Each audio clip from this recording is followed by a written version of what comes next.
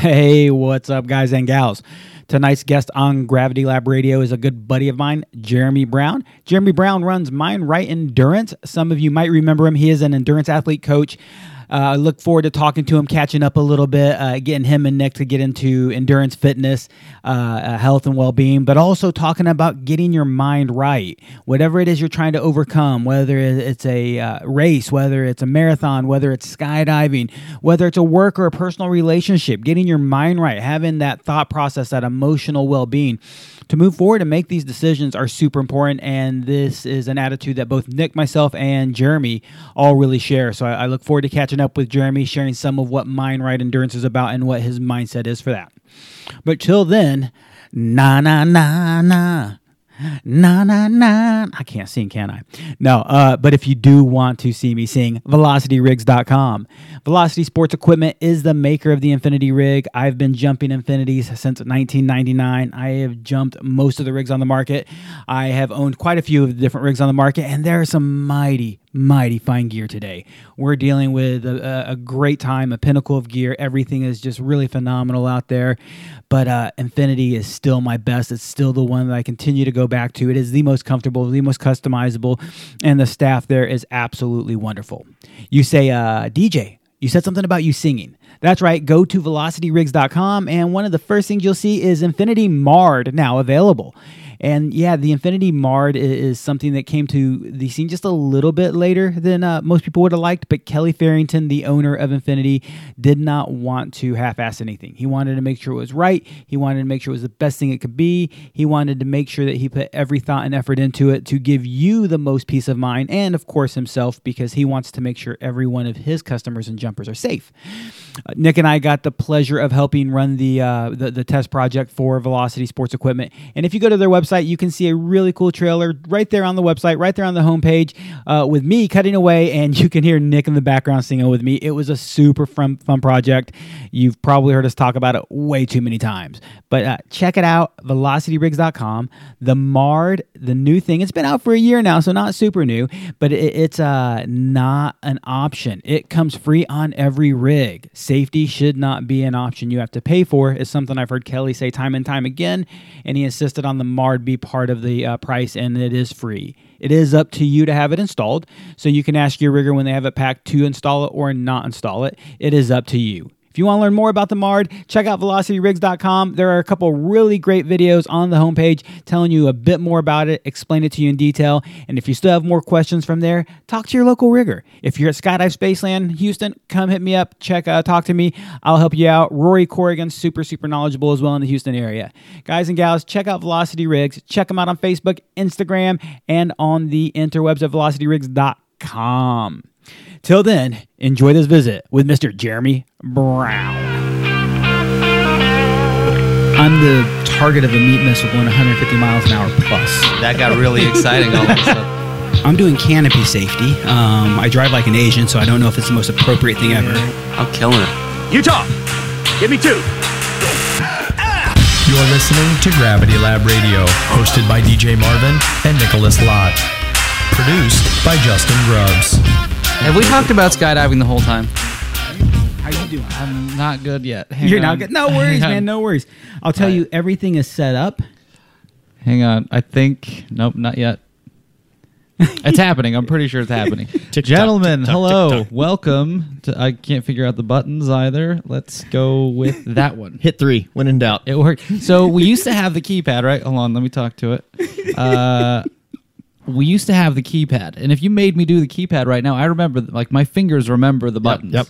But this Stream Deck over here, it shows me a little picture, which should be more helpful, but it's in a different spot than my buttons, so it kind of scrambles my brain. Your brain's going, and it's your left hand too, right? If you're used to doing the other one with your right hand. Yeah, I'm pretty ambidextrous. Like, I don't think it's a disconnection from the function of my fingers. It's just my brain. Yeah. It's broken. I got a bad one. I'm pretty sure the buttons are in the same place they were on the keypad. No, because I want to hit the guest camera when my brain tells me that's where I should be. Sorry for anyone that's listening to this. This is really boring. We're live already. Yeah, it's happening. I started it. Send it. Just hit myself in the face with I the microphone. Are you recording on that little silver laptop? The computer's recording. Then we're good. Just send Oh, it. you know what? I didn't start recording over here. I'm going to start it now just in case. Yeah. So now it's definitely, totally, completely For sure. happening. I don't feel nearly as bad. I sit over there probably as often as Nick now does because we don't do it often. And just watching you be a train wreck over there makes me feel so much better Dude, about me. I mean, currency's a thing, right? In skydiving real. and podcasting, which we haven't done a show in almost a month. It's been a month. Yeah. Has it been a month? Yeah. And I sat in that seat over there a month ago, and I don't know how long ago it's been since I sat here. And so buttons, your monitors are different. This is the first time here with this vertical monitor. It is a dumpster fire on a train wreck. I mean, yeah, it's just weird. It's just it feels different. It's nice. I like it. I've kind of missed doing this. Yeah. Yeah. It's good seeing you over there, man. You look tall. I grew. I There's that. had a 35-year-old growth spurt finally happen. I've been waiting. But I see you Been can't waiting touch since the the 7th grade, and my feet are see your totally feet kicking. They're not on the ground. They're definitely not on the ground. My heels are on the chair, but yeah, it doesn't. there's that. Still a little kid at the dinner table and just can't reach. The old swinging of the It'll feet. never happen. Oh man, it makes me sad because I want that chair to sit just a little bit higher to be comfortable, and you're still not touching the ground. Hold on, but you move it higher. No, I can't. That's what makes me sad. That's as high as Oh, that chair you want it sits. to be higher. Yeah. All of a sudden, he's going to go all the way down. There, the knobs underneath this chair are super complicated. There's the closest the outside paddle. How boring is this for anyone to listen to? I don't know, man. So All three people Dude, I invited Jeremy- have left already. Jeremy, I don't think we even welcomed you to the show. I'm here. Jeremy Brown, welcome back. You, how long has it been since we had you on here before? A year and a half, maybe? I have no It was clue. October of 19, I think is what I looked. October, I November of thought you 19. was October of 1997. Like that's what I thought you were going to say. That was a good year. Man, we've been doing the podcast for longer than I thought. I honestly don't remember what we talked about all that much. Well, we talked about my first skydive experience Yeah, out there that's- with you all. And then I think at that point in time, I'd had my second skydive because I compared the two doing out in Yosemite and then with you all. And we talked a little bit about being comfortable. And then we talked about something else. There was something else there. Well, so up front for any of our regular listeners who listen to the show because we talk about skydiving, we're probably not going to talk about it all that much on this show. Might. You're not? do you want to describe to people what you do if they didn't hear the first show? Yeah, so I am a professional endurance coach, if there's such a thing. So I coach people for a living. But and- when you say endurance coach, elaborate. yeah, so swimming, cycling. Oh, we talked about CrossFit. We talked about your 31 Murphs. I remember that. I did those Murphs. We talked about your cheese, and there was something else we talked Dude, about. you told me to bring cheese. I got a bag full of cheese right now. Perfect. I didn't want to bust it out. Hang on. He had legit brought a bag of cheese. Last time he offered me a cheese, and I it's like tried- he's over here eating this rabbit I tried food stuff. to avoid pulling this out until we were on the show because I didn't know. Like honestly, I snack. And now you See, can't I find the right even- button. I can't even Change find the me. There we go. cameras. I snack so much on the show that it's like it doesn't stand out to me, right? So we've got a mozzarella cheese. I'm down with that. We've got Baby Bell. Are you a fan of Baby Bell? I'm a fan. You know why I tried this cheese in the first place? You know who Sarah Silverman is? I do. She has a really funny bit about Baby Bell cheese. Okay. That the cheese was so good she wanted to fuck the cheese. And the the line, show's going. The line. sorry, world. This is the sort of stuff that makes me really happy. The line that really stood out is she said she wanted to get all up in its tiny cheese pussy, and I knew immediately that That's your cheese. when she was talking about real cheese, like that, I found out that this exists. Yep, bought it the next day. That's your cheese. We've also got I don't even know what this is. Fontina. Some Fontina cheese. I'm a hard pass. So this is the firmest. This is the softest. What are you after? Pick your poison. Not the last one. No, okay, not He doesn't like it firm. I would make old jokes, but I'm the old guy. This So is true. This is true. Okay, all right. Well, I'm gonna get you a couple of these cheeses, and then when you're There we go. not talking, you should be snacking. And if I catch you snacking, these are really good. I remember these. That was I a do great remember catch. You're obviously athletic. these. A little bit. Yep. DJ, can I interest you in any cheese? yes, Baby Bell, mozzarella, fontina. These are really good. Dude, I love the fontina and mozzarella, please. Okay, great. Here it goes.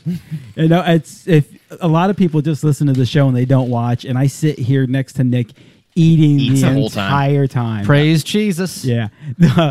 One of the times that is the worst is when he sits behind the desk and he's got a place to actually eat. Then it's I'll get set up. Yeah, dude, I've gone through entire pints of ice cream back here. You don't know. I've caught you off guard. Going full fat kid. He's trying to turn things up and down so he can stop eating. He mutes himself and he's just back there going, Getting after it. Oh, dude. It looks like Willy Wonka in the Chocolate Factory back there sometimes. Oh, Willy Wonka. Can't help it. Can't help it. You want to know how sad my life is? This is what I did before I came here. I went to wrong button. I went to Chipotle. I got my Chipotle to go because I don't think you can eat there. And I sat in the back of my van by myself and watched UFC knockouts on my phone. And that's where I ate dinner. And I shoveled all that Chipotle in my face. Because fuck you. And then I went into the store and bought a bunch of cheese. And I'm pretty excited about it. Yeah, that's been a great night so far. up to this point. So let's talk about you. We did have one other skydiving experience with you since you've been back. Yep. Tell the world, what was it all about? Oh, so that was pretty awesome. So I collaborated with these fine folks here, and we went out to Skydive Spaceland, and essentially I put on an endurance ride. So I put on we call it the Epic Bike Adventure, and basically the premise was everything was shut down because of COVID. People weren't able to race, and people weren't able to actually go out and participate in these running and cycling events. And so I said I want to do something different, but I want to do something that people don't see coming. So we hopped on bikes, and the very first stop, I collaborated with them, and the very first stop was skydiving. And so at the end of the day, I think we ended up with almost 40 people that ended up jumping that day. A lot. Yeah, I think we had decided on 10. We said 10. We'd get 10 for sure. And then we're like, all right, let's do it. And I think it ended up being like 38 or 40 people that jumped. I think it was in the 30s. It was insane. Right. Yeah, it was. And so they rode the bikes morning. about 25 miles to that. They all went through their courses, lessons, got everything ready to go. Went up, did the jumps, and then we went on and did some other adventures that day that they didn't see coming as we were going. And so, tell me about these other adventures. Yeah. So what's up, Elsa? So we had the next stop. We left from there. We went down to MSR Houston, and they did go-kart racing. So everybody got at least two rides on the go-kart, which is awesome. MSR Houston, for a lot of people, is Motorsports Ranch. Yep. It is a really nice, fancy-ass racetrack. Yeah, it's nice. And their go-karts are faster than most of my friends' cars. True story. And so they got 2 laps on that, and then we went from there. We went out to RC Ranch, which is they have Wagyu cattle out there. That's where Adrian gets his food. Yeah, a Wagyu beef production out there on one of their ranches. And so the ranch hand let us come out. We'd already organized this ahead of time. And the teams, there were teams of 5. There were 10 teams of 5 that we had. And the teams went and they had to load bales of hay onto a trailer that was being driven essentially away from them. And fastest time won, a Wagyu Ranch or RC Ranch beef package. So they got a really nice set of steaks out of it. And you should see these triathletes trying to load these bales of hay. I mean, it was ridiculous because they don't do upper body work. They don't. I say triathletes, endurance athletes, and it was comical how many bales. I think they bought 40 bales, and when we got done, they had less than 10 that didn't get busted because they just didn't understand how to pick up a bale of hay and load it. So did all that, and then the next thing after that, while we were at the ranch, was they had to catch chickens in a pen and put them into a dog kennel. And we ended up doing 2 rounds of it because there was one point in time the chickens were no longer running. They were panting because they were exhausted. And my wife is sitting there so what had happened, I went to there's some place south of here where they sell chickens. And I go there and I buy these 5 and they're like $20 or whatever. And I bring them back. And next thing you know, I go out in the garage because the day before I go out in the garage and we got this dog kennel. And my wife and stepson, they've already named these damn chickens. And I'm thinking right there we got a problem. Like they've already got names. There's a picture I took that I took one of them and put it into a Chick-fil-A fry box. So I got a picture of this chicken in a Chick-fil-A fry box. Of course, my wife thought that was offensive to the chickens, but anyway. So we're out there and these chickens are panting. And you got these people in their spandex, chasing these chickens around this pen. And anyway, it was a lot of fun. And we had a really, really good time with that. But yeah, the very first stop was skydiving. And for a lot of the people, they had never done it before. And for a lot of the people, they would have never done it. And I've been told that multiple times. And I get asked probably once a month, if not once every 2 months, of people going, hey, are we going to do another epic bike adventure? Well, yeah, we're thinking about maybe next year. Okay. Is it going to be skydiving again? Well, it might. I can't tell you what it is. That's the premise of it.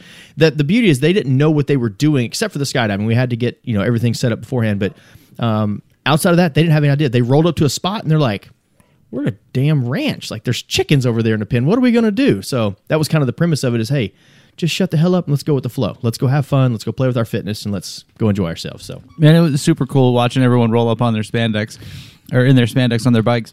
Like we've always done jumpsuits at Skydive Spaceland up until the whole pandemic thing started. It was like everyone's wearing a jumpsuit unless you have some crazy body shape that doesn't fit into our suits, or if you we had a girl who was a flight attendant for Delta Airlines who wanted to jump in her.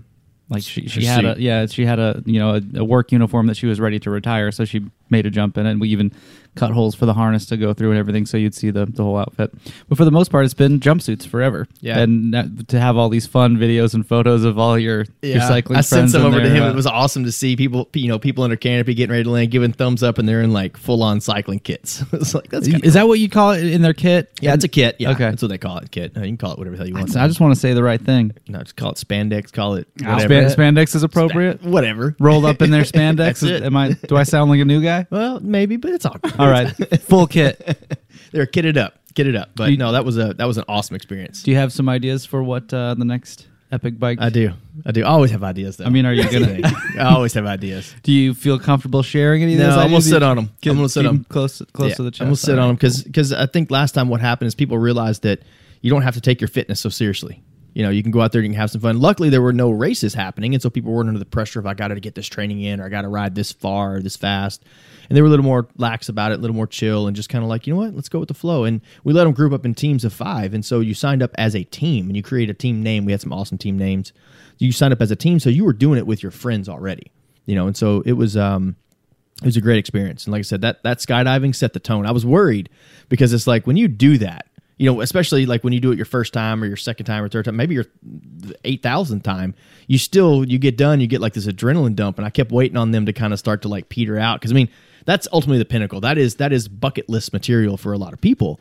And they just did that to start their day, So it's like, well, shit, it might just go downhill from here, but it did. It was a great day. How did people feel like when you show up to a place and you find out you're wrangling chickens? Like, how does this go over? There was a lot of hooping and hollering, and there was excitement. I think what people have learned with me is that I don't give a shit what you expect. I'm going to make sure it's different than what you expect, right? So we actually have a triathlon camp happen this weekend. We got about 35 people coming to town, and they're going to train. We're going to do a little workout tomorrow evening, and then basically all day Saturday, and we'll have a dinner Saturday night, and then half a day Sunday. I put out this itinerary, and the running joke is, it doesn't matter what's on the itinerary; it's all going to be different. Part of it's because logistically it has to be different. I got ebbs and flows, but at the end of the day, I make sure that you don't see shit coming. And I think that's the beauty of it is that a lot of people, they recognize with me, like, you can kind of have an idea of what we're doing, but it may not even be anything like that. So I think when they showed up, they expected something unexpected. They just didn't know what. And so when they saw the chickens, they were like, what in the hell are we doing? And so the last guy, so we did it, and we did all the teams, and the 3 fastest times advanced to the finals. And then my wife said, okay, we got to give these chickens a break or we're going to kill them. All right, babe. So we went and loaded up bales of hay, and we came back, and then so we had the top 3 teams had to pick one person from their team to represent their team to try to win. So everybody nominated one person from the team. So they're there cheering for them. We're in this, it's probably about the size of this room, and it's a round pen. And, these chickens are just scattering everywhere. And so one person had to go in and try to win it for them. And it's surrounded with people. I mean, it was like a fighting cage, where you'd sit there and you'd cheer on the people fighting in the middle. And the guy that ended up winning it, he grabbed 4 chickens in one hand. I mean, like one swipe. There was chicken feathers flying everywhere, and just chunked them into the kennel. Done. It was like 9 seconds or something ridiculous. But this is a bunch of tired ass chickens, right? It is a bunch of tired ass chickens. That is correct. They might have been huddled together, but still, that's still pretty epic. Yeah, it was cool to see. It was cool to see. But like I said, it could have went anywhere after starting the day with skydiving. I didn't know. I mean, but it ended up being great. The big difference that aside from like the athletic look of the group, the biggest difference with your group and skydiving groups in general is everyone wants to, someone will call and say, hey, I'm going to bring out a group of 20 people. I'm going to talk everyone into do it. We're all going to do it. And you know how many people actually show Remember up? you telling me that? Yeah. It's usually 3 or 4 when Yep. someone comes up. There was a guy who promised me he was going to have 100 people. This was the doing birthday tandems party guy or for something. his What birthday. I remember you Yep. telling me that. Yeah. And you know how many he showed up with? 5. No, himself. That's it. I was calling I'd talked to everyone in the company above me. Yep. Hey, what can we do for this guy How if can he we really brings out accommodate? this person? Yep. Hey, do we need to bring in other instructors from other drop zones? Yada yada yada. Yeah, one guy. But your group, we talked about 10 people, We talked about 10. and you got 30 plus. I think we had 28 that had like pre-registered and prepaid and everything, and I think there was another like 6 or 8 the next day when we got there some that said, people- "Hey, I want to do it." because the group was so big. We'd had a remote class the night before. Yep. Which was super fun. It was cool to teach. Being in the tandem classroom, I've been in that room and done the whole, my whole song and dance a lot of times. But just being somewhere else in a different setting, like, made it fun. And not being away from the drop zone, it was like easier to be a little bit more inappropriate, especially with the group of Right. your crew. I could tell it was already a kind of a tight knit group of people who were fine with having some fun and making some jokes. Yeah, it was cool to see the people when we got there that they had that FOMO. They were like, "Damn, man, all right, I want to jump. Can I sign up now?" Absolutely, let's go. Yeah, you know? because the group was so big and it took more than just a couple loads. There was plenty of time for those people to get up to class. And I will say that was one thing we were concerned with was the tight timeline, right? Remember we discussed that. It was like, man, I think we can turn them in this time. Depends on weather and all these other things. And just the sheer and what you guys do is normal, right? It's a normal day for you. You're running loads and all that stuff. Just as at the efficiency of the entire operation was impressive. Sitting back just observing, because I didn't jump, I was just managing. Sitting back and observing how fluid the entire process went, from their names getting on the boards to actually getting with their tandem partner and then actually getting on the plane and jumping. It was flawless. I was blown away at how. it was definitely a busy day for us. Oh, for sure. There's a high fuck factor that could have happened that day, though. Yeah, There could have it been one coulda of 10 gotten messy. things. It was we were on a wind hold. I'm pretty sure when you guys showed up. I'm pretty sure that we were waiting on the wind when you showed up. I remember. already. I remember getting down there, and I remember that because I think you had some numbers. Somebody had some numbers pulled up saying, the winds way up top were this, and they were down here, but they're showing signs of doing whatever scientific bullshit you guys do. Yeah, just looking at the winds aloft. sciencing forecast, it yeah. up. I don't know. Fancy words we make up. Yeah, but I think you're right. But I mean, it flowed. I mean, it was beautiful. So that I was awesome. worried that we weren't going to get you out of there in time, but it sounds like it worked out. The day would have just been longer. We just stuck with it. It's awesome. Because sometimes you got to do stuff like that. But So, your sport is not skydiving. I know that you train endurance athletes. Do Yep. you compete as a triathlete? I'm a has-been. I used to. Recently, I've taken racquetball, by the way. Dude. That's a lot of fun. Dude, let me tell you what. I got a huge bruise on my hip, and I got a separated AC joint from taking on a wall the other day, right?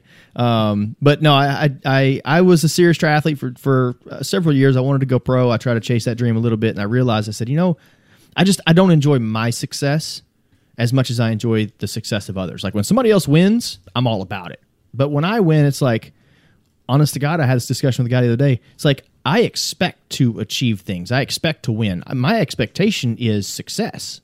So when I do succeed, I'm not surprised. Like and it sounds arrogant to say that out loud, but I'm not high-fiving myself going, fuck yeah, man, you did it. I'm like, no, what's next? Like, check the box. Let's move on, And so I realized after probably about 2 or 3 years, I came up in the sport very quickly, and I realized after 2 or 3 years that I just didn't do what I wanted it to do for me to win and succeed. And so I started helping others, and I'm like, man, this is where it's at. Like now, the Mind Right Endurance, my company, we have 11 coaches that work for us. One of them is a U.S. Olympic cycling coach. And so, we got some pretty smart people in there, way smarter than me. And we got this large operation, about 120, 130 athletes that we get to work with. So I get to be a part of their success in some level. We got, 30, almost 35 people coming to town this weekend just for a training camp. They're giving up their weekends with their families to come do that. That's what gets me. And seeing these people take down accomplishments, probably much like you guys. You see somebody do their first skydive and they come out, you can't get that grin off your face. And you see that and you're like, I was part of that. Like I helped make that memory. And that's where I'm at with that.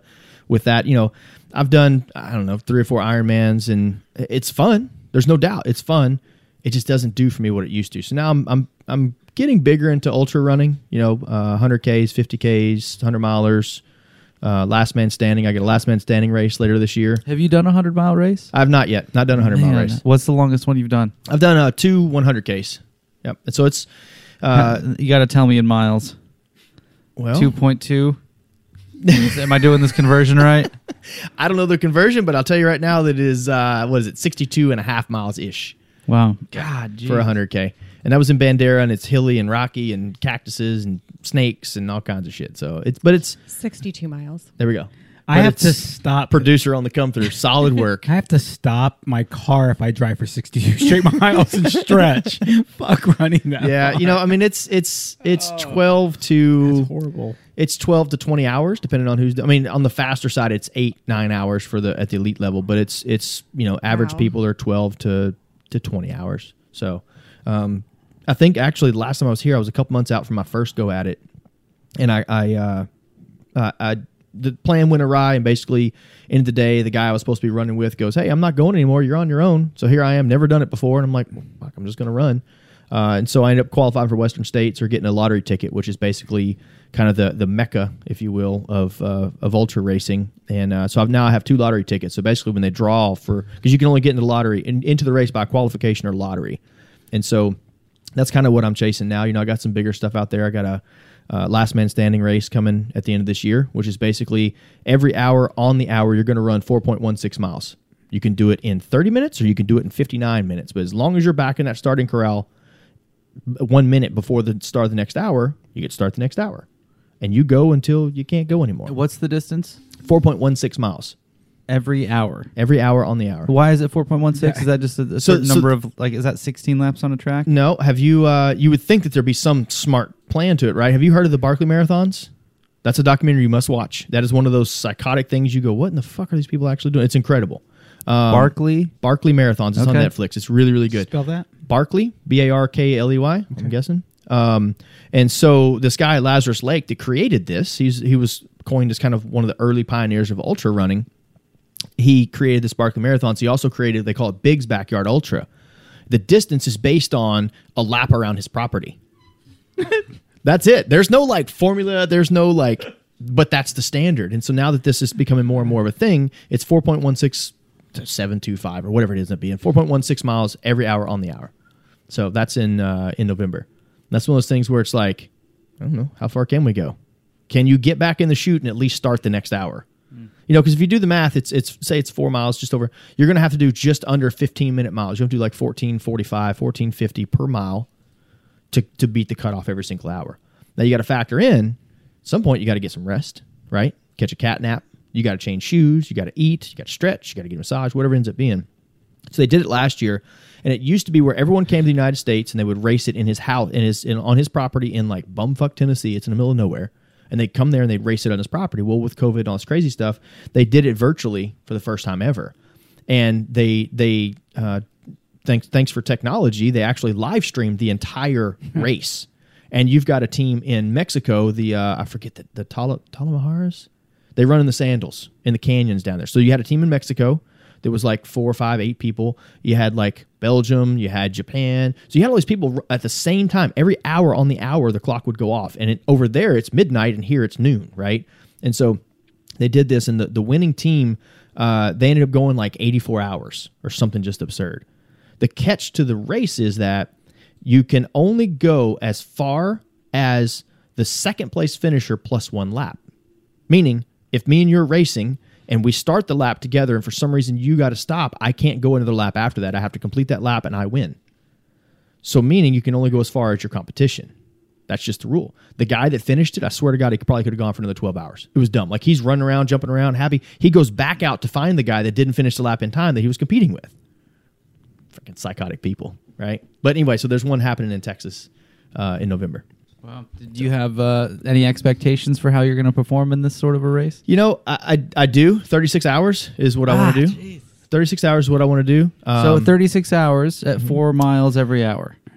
So that's the difference in everything past a marathon is you don't think about it in mileage. It's hours. I think about it in miles. No, it's just time in motion, right? It's just time moving, right? There was one point in time when I did that 100K last year, my very first one, I'm running along, and I remember looking at my watch, and I had like roughly 5 hours of running left.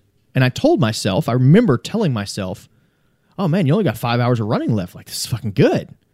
If you told me tomorrow we're going to run 5 hours, I'd tell you you're out of your damn mind. But in that moment, it made sense to me because I only saw time. I didn't see that I had another 24 miles to go or whatever it ended up being. So it's just a mindset shift, right? It's just a changing the way you look at it, you know?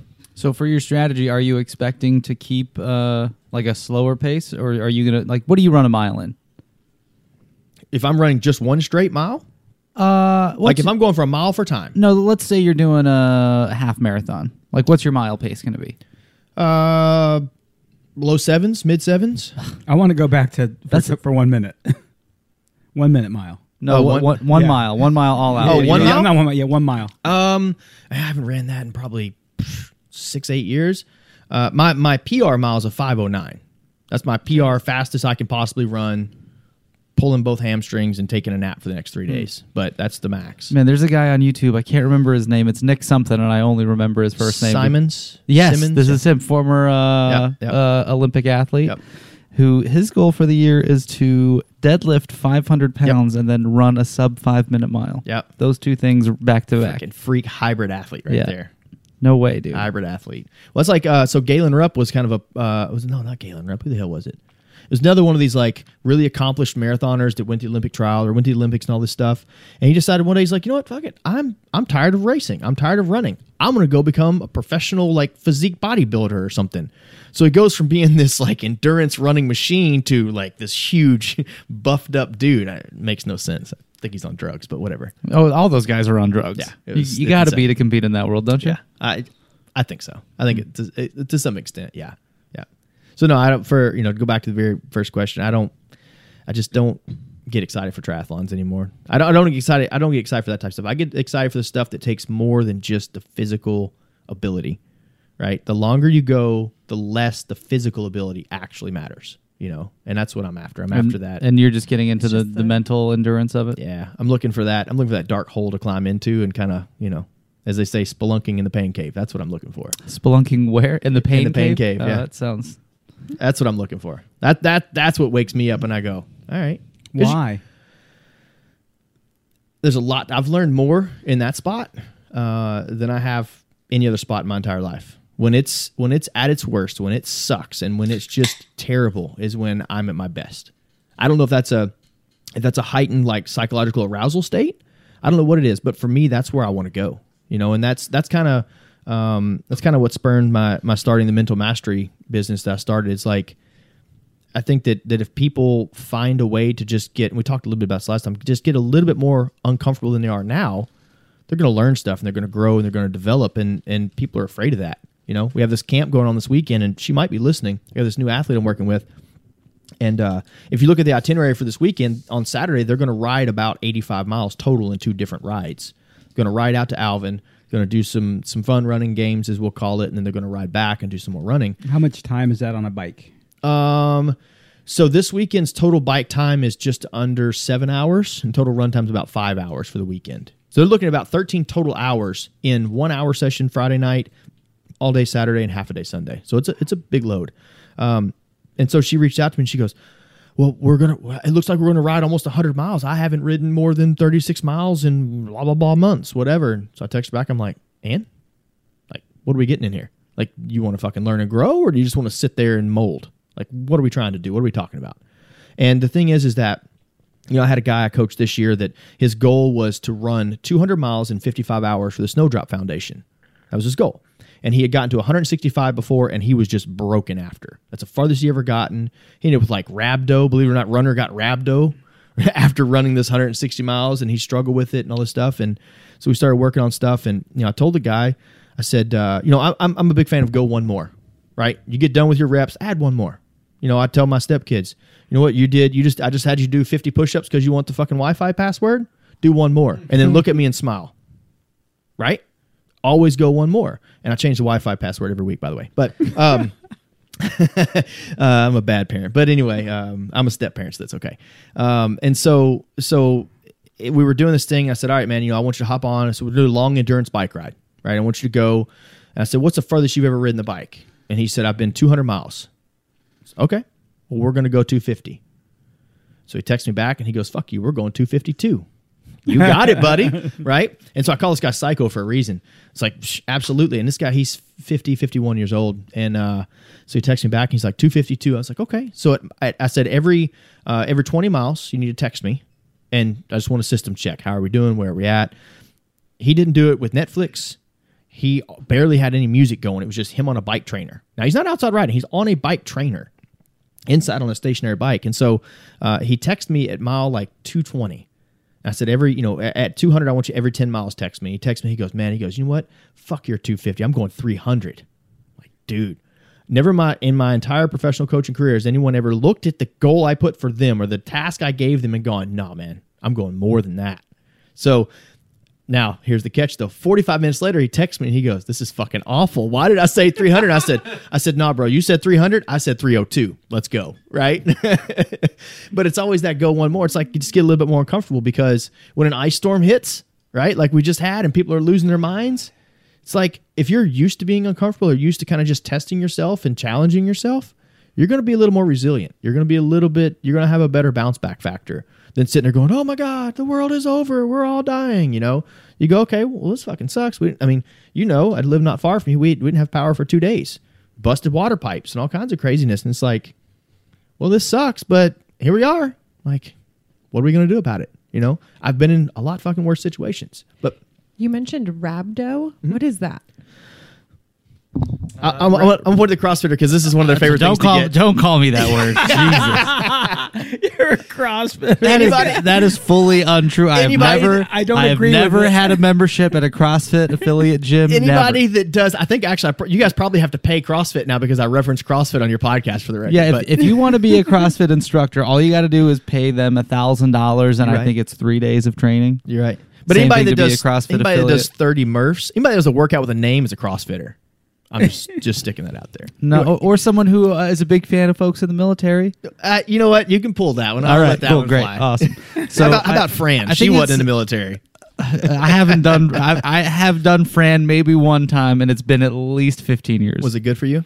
Great for me. Okay. She hated it. Fran is the name of another workout. Yeah, but what is a Fran? Fran, oh God, it's push presses and pull-ups, I think. I've never been to a CrossFit gym. I just know the name of it. Is Fran an acronym?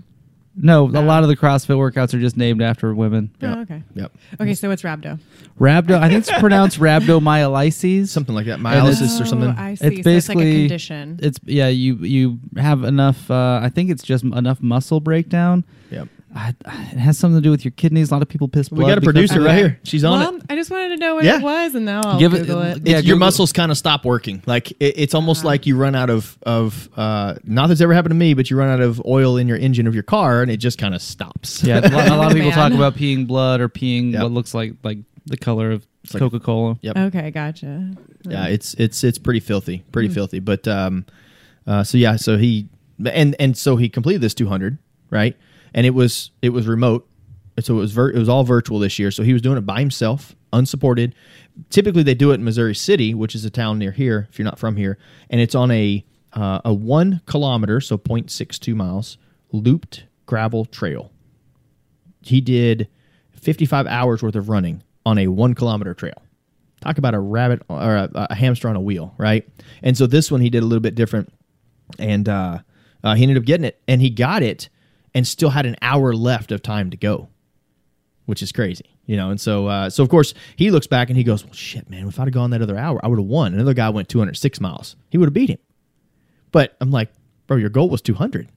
But what I'm getting at with all this is that I just challenge him to be more uncomfortable, right? And that's where my mental mastery stuff is that way. It's like, what can you do to evaluate where you're at, and maybe just take it that 1% more the next day, right? Or one more rep, or one more hour of reading, right? Or one more whatever, and that's what I think people don't realize is that. So going back to your questions is I enjoy looking for that. I enjoy finding this last 100K I did with a good friend of mine. It was his first one. I said, "Hey man, I'm going to run it with you."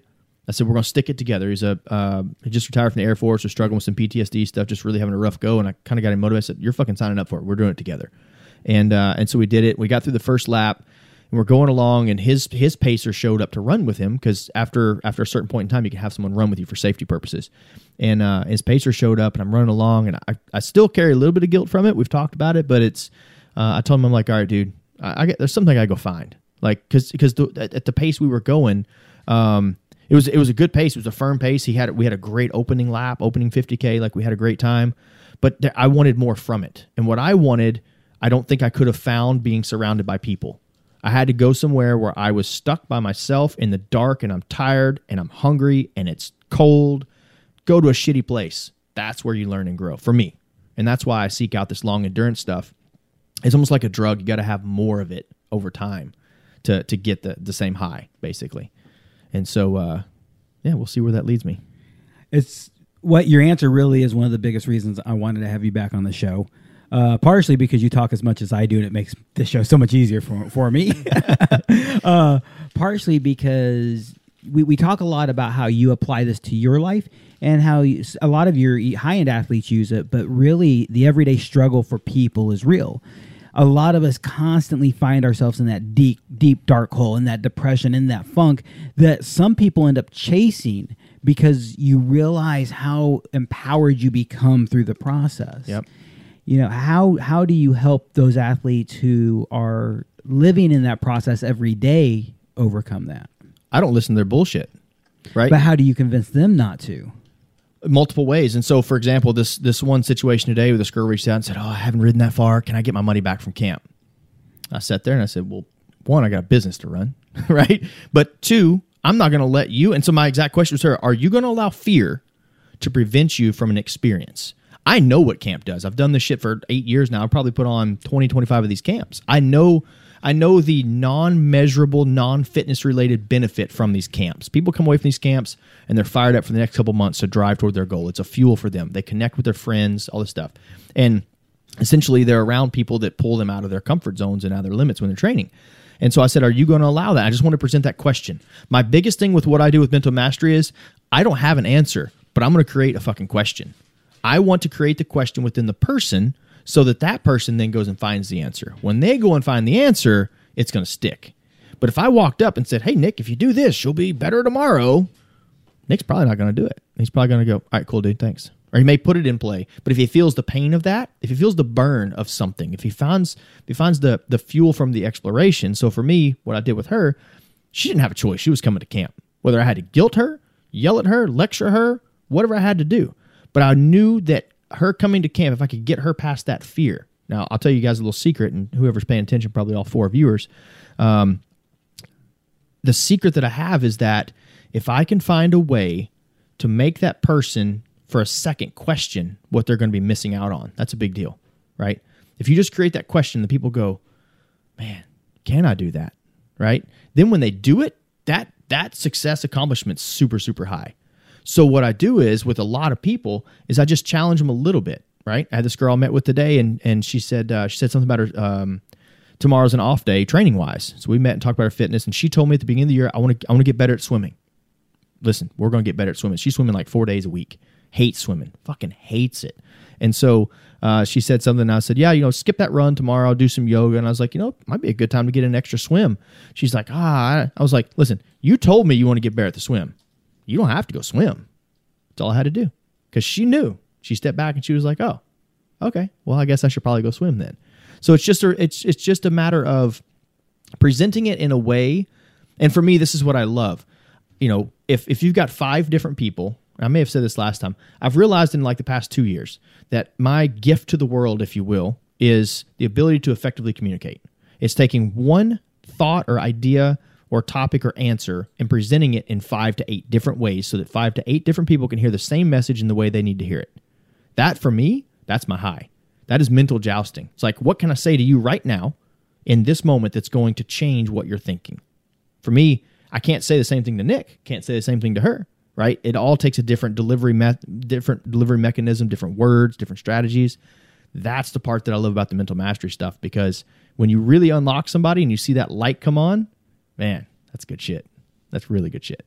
So I don't know if that answered your question, but that's where I like to go with it, because I like it to be, I want to make people challenge themselves. I can challenge them, but it doesn't always stick. You know, if people find a way to challenge themselves through, call it manipulation, call it coercion, call it psychology, if they challenge themselves, they'll hang on to whatever lessons they learn. Well, let's manipulate and coerce DJ into whatever his next fitness challenge is going to be. Oh, yeah, I like this one. Where's your interest right now? I know you were liking that bike trainer for quite a while. Man, I've gotten off of it a little bit. That's actually it. I'm getting back on it, and one more.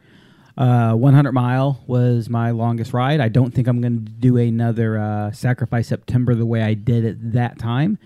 But I want to work up to a long ride on that thing, and I don't know how far yet. And I also want to work up to a really long spin, because you can get a lot of vicious spin workouts on that bike. Yep. And so getting back on that, I think is where my motivation That's is a right now. non-committal answer. So what are you doing next? Was the question.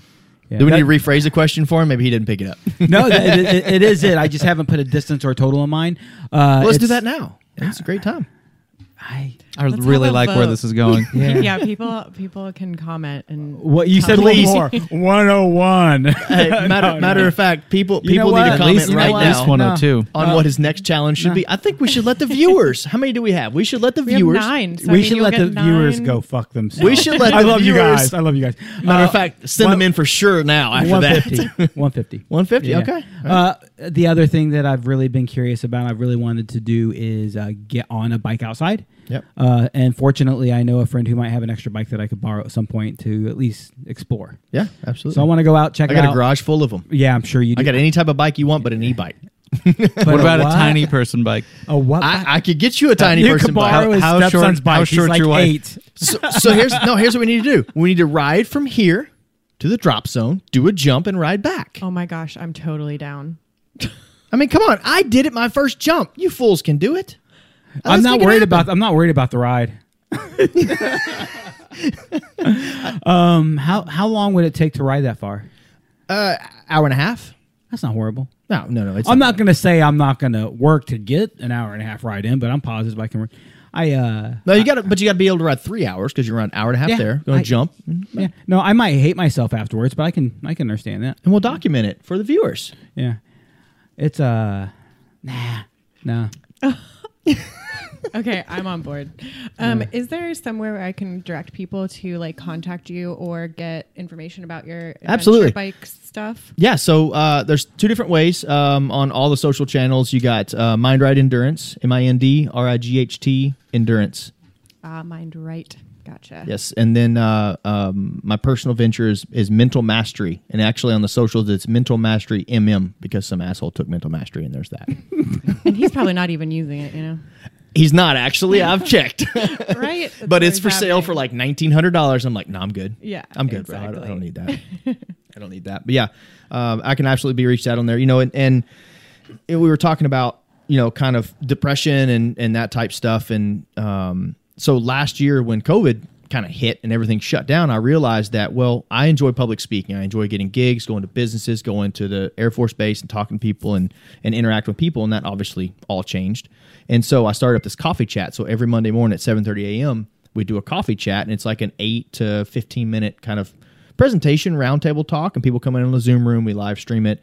And what I've found from that is that sometimes people actually don't want the answer.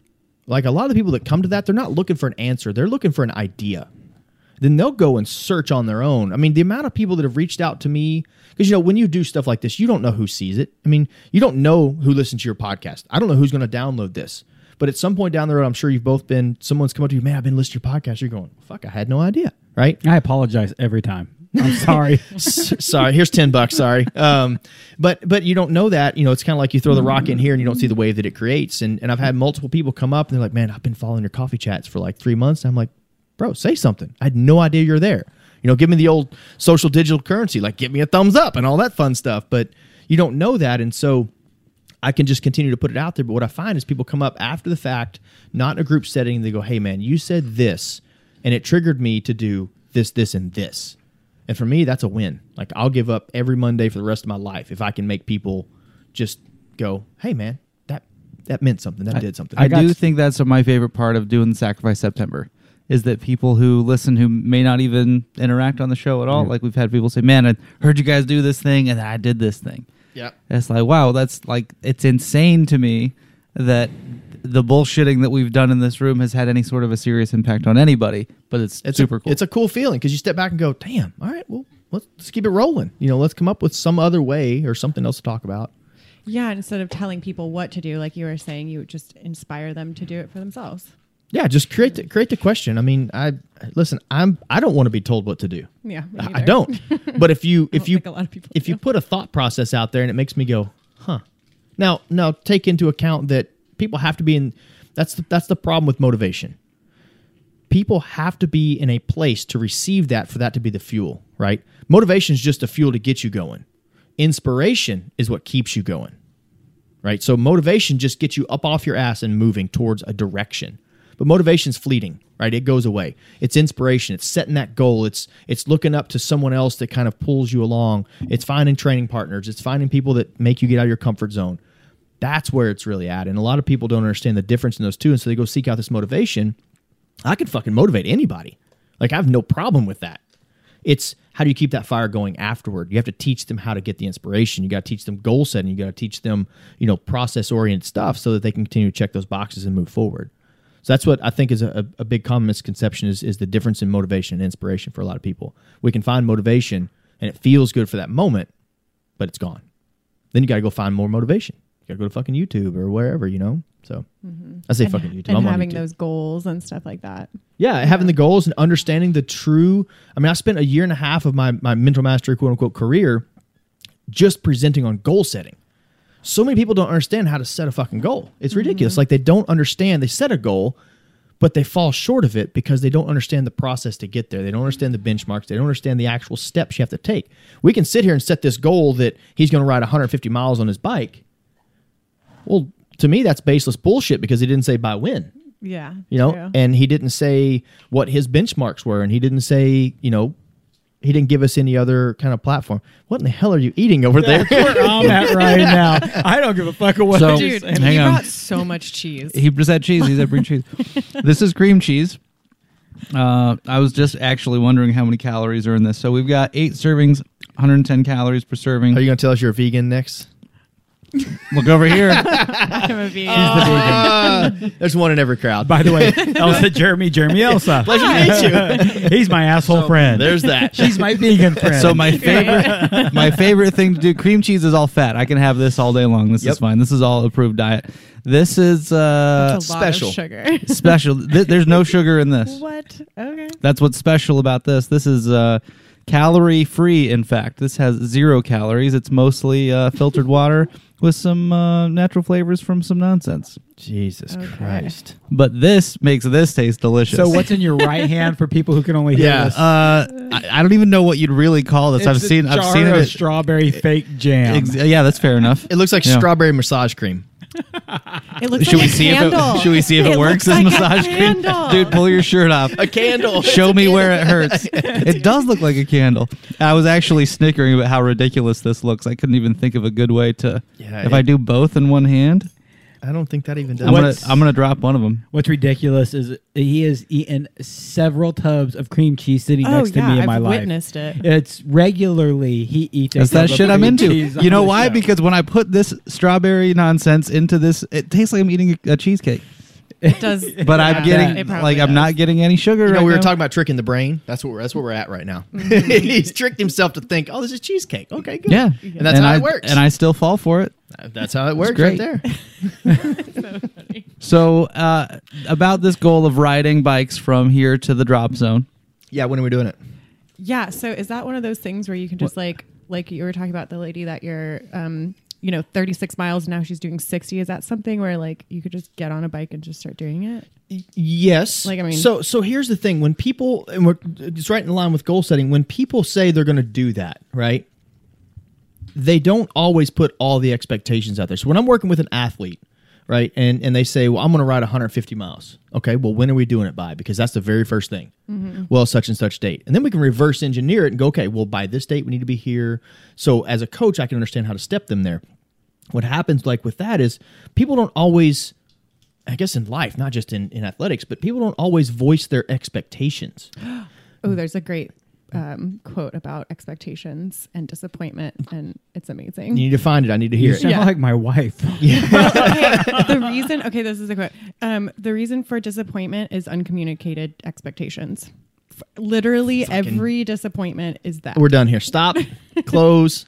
But no, and that's it. And so you say, you know what? Yeah, I want to do this. I want to ride down there. I want to jump. Okay. Well, how long do you expect the ride to take you? Right? Are you okay with it taking you 2 hours, or you want it to take you an hour and 15? And if it takes you an hour and 18, is that a failure? Right? So people don't set the right expectations for this kind of stuff. So therefore, is it something where you can just hop on a bike and go? Honest to God, I could train anybody in this room in 6 months, and you could complete an Ironman. Okay. Okay. Yeah. And I You can't train me because I won't do it. I say this. Well, fuck his mouth is yourself. full of cheese and Yeah. not sugar. It's filthy. And so Cheese party. So the thing It's is, your that- idea, by the way. So the thing is that anybody can do it. Are you willing to make the sacrifice? Right? Are you willing to dedicate to it? And ultimately, so it's commitment, dedication, and execution. Those are the three ways to get to any goal. You have to commit to it, or you have to dedicate to it, and you have to execute on it when you get there. Right? So you have to set the plan and move towards it. And that's what people, I think, really screw up with is, if you were okay with it taking you 3 hours because you're going to stop 8 times because your ass hurts because bike seats are fucking terrible. Yeah. If you're cool with that, then hey, let's dance. Like, let's make it happen. So And then we could have that friend that could be like, "Hey, I couldn't do it. Can you pick me up in your SUV?" you got a bike rack on? You got a big trunk? Exactly. Because I'm putting my bike in it. Yeah. pick me up, please. Yeah, and that's what that quote about expectation was spot on. What? DJ just gave me the most saw that. disappointed look, saw and that. I have no idea what it was about. Can I good. pry? No. Okay, great.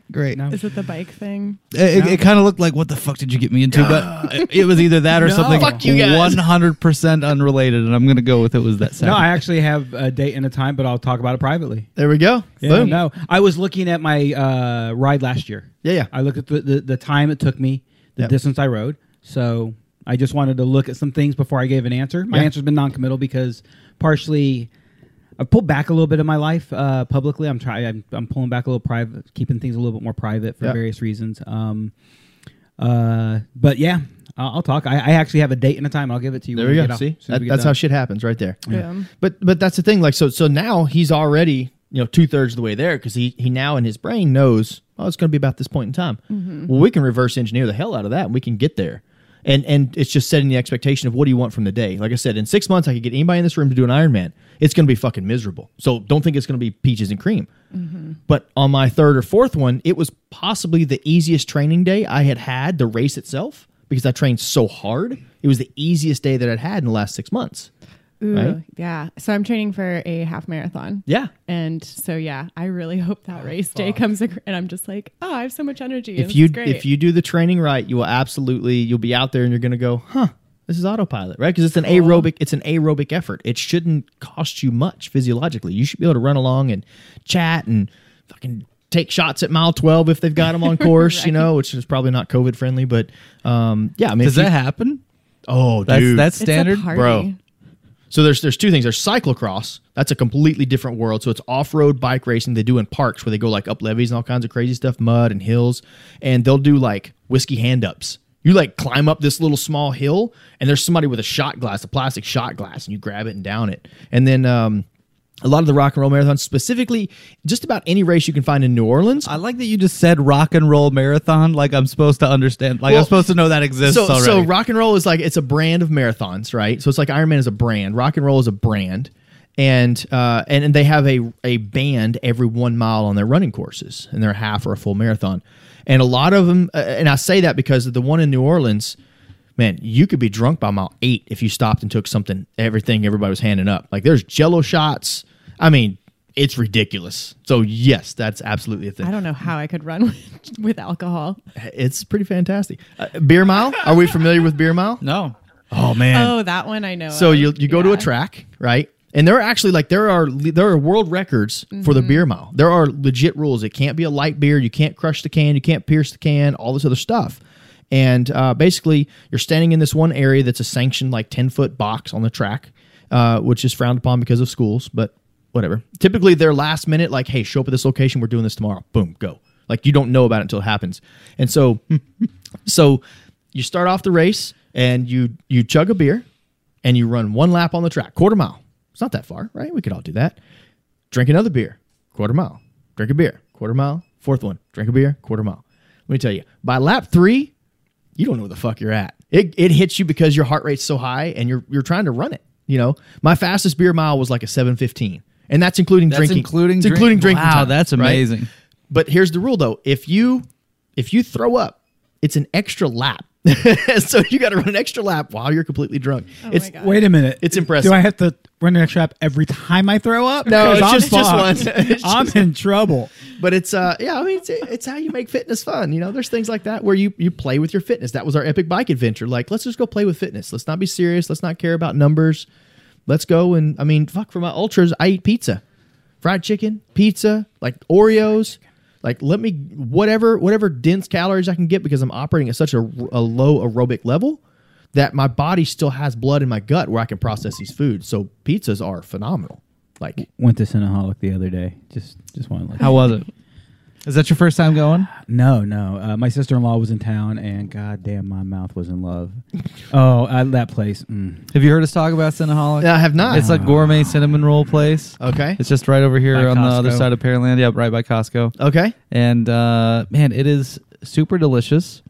It is coincidental. Well, not coincidentally. I think maybe by design, it's actually vegan. Everything there is plant based. Shut up. But you would never know. it's good for you, right? They don't really market that because the people that are looking for that know how to find out. Right. But people that find that out are generally turned off by Right, it right. if they don't subscribe to that diet. So we went. I took my. It was last spring break. We went up to I think it was Breckenridge. We took my kids. Had never been skiing, so we took my 3 kids, my 2 stepsons, my wife, and me. We go up there, and so we're going around Breckenridge, and we go in this little pizza place. This was, I guess, 2 years ago. We go in this little pizza place, and we sit down. We're like, man, pizza after a day on the slopes. Like, let's have a pizza and a beer, and we'll chill out. I think I know exactly what pizza place you're talking about too. So this girl walks up and she goes, oh, welcome in, blah, blah, blah, blah, blah, whatever. And she goes, yeah, we're a plant-based pizza place. We look around, we're like, fucking hungry, but all right, whatever, And so they're talking about it. And so my stepson, he goes, you guys got any sausage? So she goes, without missing a beat, she goes, Yep. well, no, we have this stuff that's, processed beet nuts or whatever the hell it is, and she goes, I haven't had sausage in 6 years, but this is really good. So they bring it out, and my daughter, she's 16 now. Without missing a beat, she's the sweetest little girl, and she starts eating the pizza, and she goes, well, the concept's good, but the pizza's terrible. It's fucking disgusting. Oh, yeah, it's cauliflower encrusted peaches, or I don't fucking know what it was. That terrible. was very sweet of her. She- like the concept was. She was good. like, the concept is good here, but the about the pizza's nicest 16-year-old I've ever heard of. Right. Man, you guys had a really great idea and did terribly with So it. have you eaten there? No, actually, the vegan one, no, because I wasn't Okay. vegan when I went to Breckenridge last. You but- would want to become not vegan if you go there. Right. Don't go there. It's terrible. Terrible. Anyway, I'm sure they're great people, but You're like the concept is compensation. good, the but concept it was is horrible. great. You might as well lick the underside of the pan, though. But so anyway, that was my little story on that. What's the diet like of most of your endurance athletes? That's a good question. What's it supposed to be? Well, so there's obviously, with nutrition, there's varying schools of thought, right? Mm-hmm. And it's a lot of times it's more about just figure out what works for you. For my second Ironman, I was fueled. I prefer liquid intake, but I like good reward foods, right? So pizza, Oreos. I'm a sugarholic. I mean, I probably should cut that out of my diet, and I probably lean up a lot. But and so for my second Ironman, I know some really good sugar-free strawberry jam that you can No, get. I'm good. That looks like a It's a good candle. concept, but but the I was fueled by Oreos that race. I literally ate 2 sleeves of Oreos during an Ironman, right? And so it's about what your body can handle. It's about what your body processes well, especially under load. I always recommend kind of a liquid-based nutrition. So essentially in one Are you talking about while you're in a race, liquid-based nutrition? Yeah. Okay. Are you talking like normal lifestyle nutrition? Yeah, while you're training? just in general, like what if you're coaching someone and paying attention to their nutrition might be part of that. Is that something you guys? It is. Yeah, Okay. I'm actually I'm nutritionally certified by Ironman, so I'm a nutritional coach. Okay. Pay $1,000, we'll give you this fucking piece of paper, right? And so typically you recommend people to have good whole foods, proteins after your workouts, all the standard stuff. But it depends, because I find that becomes one more neurotic point for a neurotic person to hold on to, right? So if they're analyzing, and there's a lot of times endurance athletes they're so dialed into pacing and heart rate and all these metrics that, honest to God, it becomes exhausting, and they get burnt out on it at times. And so, with nutrition, I keep just kind of a light overview. I just make sure they're getting in enough, right? I had an athlete who was training for her first Ironman, 5-6 years ago, and she was a lean girl, and she was gaining weight, and she was about 10 weeks out for an Ironman. I'm going, holy fuck, like you're putting in a 100-mile bike ride and you're running 15 miles after, like you shouldn't be gaining weight. So we started talking about it. Well, and I think I think that it's primarily or predominantly a female thing of that, like, I don't want to get fat, so I'm not going to eat kind of concept. And so she was eating, we started tracking it with MyFitnessPal, and she was eating 1,200 calories a day, and she was burning 2,500 to 3,500 a day. She was eating 1,200. So what does your body do? Your body goes, well, fuck you. I'm taking all this, and I'm going to tuck it here, and I'm going to tuck it here because, well, you may not feed me again. Mm-hmm. And so she was gaining weight. And so we doubled her caloric intake, and she leaned out, within 3 or 4 weeks. Isn't that interesting? Your body goes, because when we're doing that, we're manipulating the body's energy systems, right? The body doesn't know that we're exercising. The body thinks we're under attack. You look at the sympathetic nervous system, it's sitting there going, or central nervous system, it's sitting there going, well, fuck, we're being attacked. If you do an Ironman, I did a test for, I think I told you guys this last time, but I did a test for Memorial Hermann Ironman Institute, and basically it was me and 5 other people, and they did a blood draw. They did like a full panel, full workup before the swim, after the swim, before the bike, after the bike, before the run, and then after the race. And they went and they ran all these numbers. And they tracked, kind of what you ate and, sodium intake and things like that. And basically I sat down with a head sports scientist, and what he taught me is there's these things in your brain called the interleukins, right? And the interleukins respond, like, for example, the primary result was your body thinks, when you do an Ironman, your body thinks it's getting the flu. So it doesn't know that you're just exercising. The body goes, fuck, I got the flu. I got to send these resources. And so he noticed that because there were ketones in my urine. So he's able to identify that and track that backwards and go, hey, your body's reacting this way with these reactions. So it's like the flu. So his theory was that there's some, I don't know if it's a seaweed, I don't remember what it is. There's some shell or something off the coast of New Zealand that they put into some type of supplement that actually blocks the interleukins from firing, right? So we had this conversation, we're talking about it. His concept or his theory was that you could take this supplement and essentially trick your body into not treating it like the flu, and therefore get more performance out of yourself. Because what happens when your body thinks it's under attack, it shuts down. It starts protecting all the organs, the brain, all that stuff. And so obviously, the more dehydrated you get, the more dangerous it is. And so the biggest thing is that the biggest takeaway is that it's not really, at that level, it's not really healthy. Doing an Ironman is not healthy for you. Mm-hmm. I don't give a shit what you think. It is not healthy because of what the body goes through. You're just pushing your body to the limit. Yeah. What the body goes through from a physiological standpoint. The problem is when you finish an Ironman, you will be the most physically fit you have been in 6 months, but you will be the most fatigued that you've been in that same amount of time. So typically they say the typical recovery for an athlete after a race, and the nutrition plays into this, the typical recovery for an athlete after the race, if they nail their in-race nutrition, is you take the distance of the race, so an Ironman's 140.6 miles, you divide that in half, and put that in days. So 70 days before you're back physiologically. We're talking, what is that, 2 and a quarter months. Crazy. right? I've heard of the same about through hikers that do like the Appalachian Trail. Yep. By the end of it, their body is just totally shot. Completely wrecked. Yeah. Right. And it takes, if you nail your nutrition on the day and you're not extra dehydrated, you take in all your calories and stuff, obviously you'll bounce back a little quicker. But the biggest thing, like I was saying earlier, the biggest thing is that it's about people taking in the right amount of calories, not necessarily the right calories. Right. I have my school of thought for myself is if you get the fire hot enough, it'll burn. Now, obviously, time will catch up with me. Metabolic processes slow down. I mean, I think about that like, are calories? I'm not sure.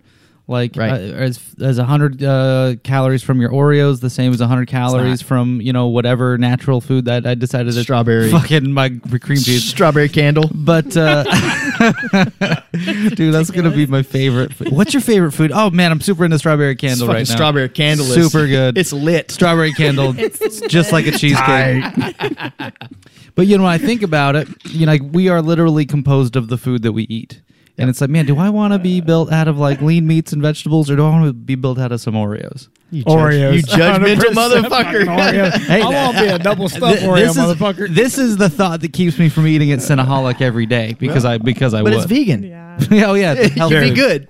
I told my sister-in-law, "Hey, we're gonna go get some vegan food," and she was not happy with me at all. You're She was like, not joking. having it. No, I'd never told her joking. I'm like, "No, you're really gonna like it." And I'm like, "No, you got to be open-minded. It's great." God. And then we finally told her what it was, and she's like, "Okay, I'm interested." I'm down. Oh, okay. Yeah. My sister-in-law is also a very. It was a surprise, a good surprise vegan. It was a great, Yeah. yeah. But there was a lot of things she's never eaten when she was visiting us. Like, do you just eat meat and potatoes? Very simple, very basic eater. Right. Doesn't eat a lot of different things. So almost anything we ate was different for her. Yeah. So telling her vegetarian vegan was a lot of fun.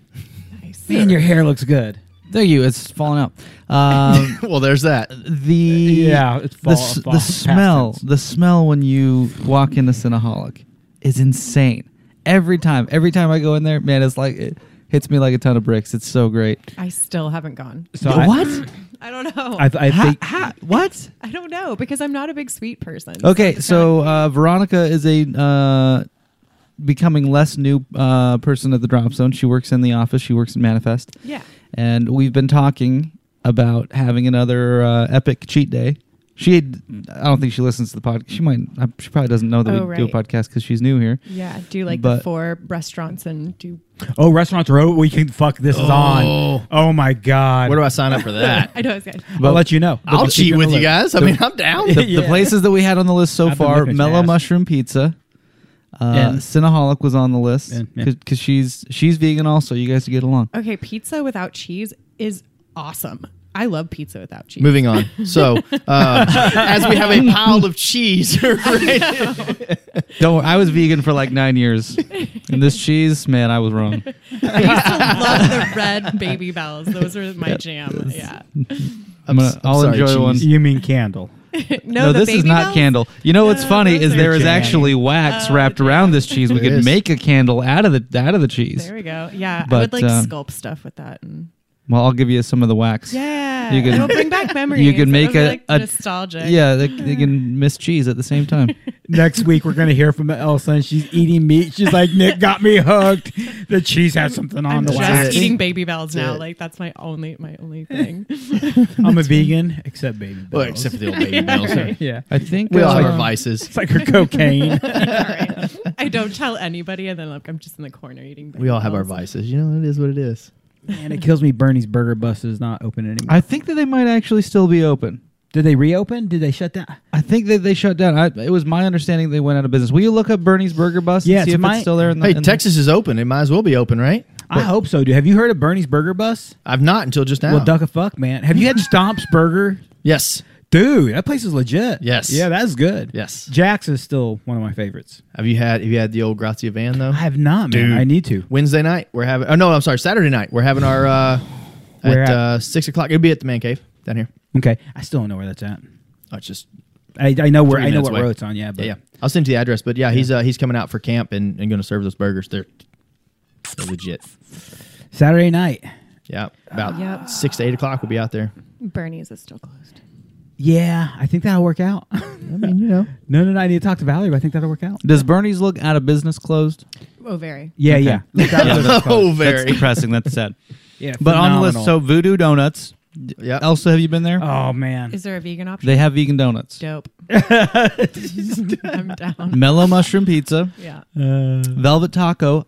I'm not sure about vegan options of Velvet taco. You're I going to can have to figure it look out. into that. I can pretty much customize a lot of things. And then Cinnaholic for the goddamn cinnamon rolls at the end. That's a That's good four, day. that's four. Goddamn That's cinnamon four rolls. places. I really think 5 was a mistake, but I did not. I didn't pace myself. Like restaurant number 1, that burger is giant.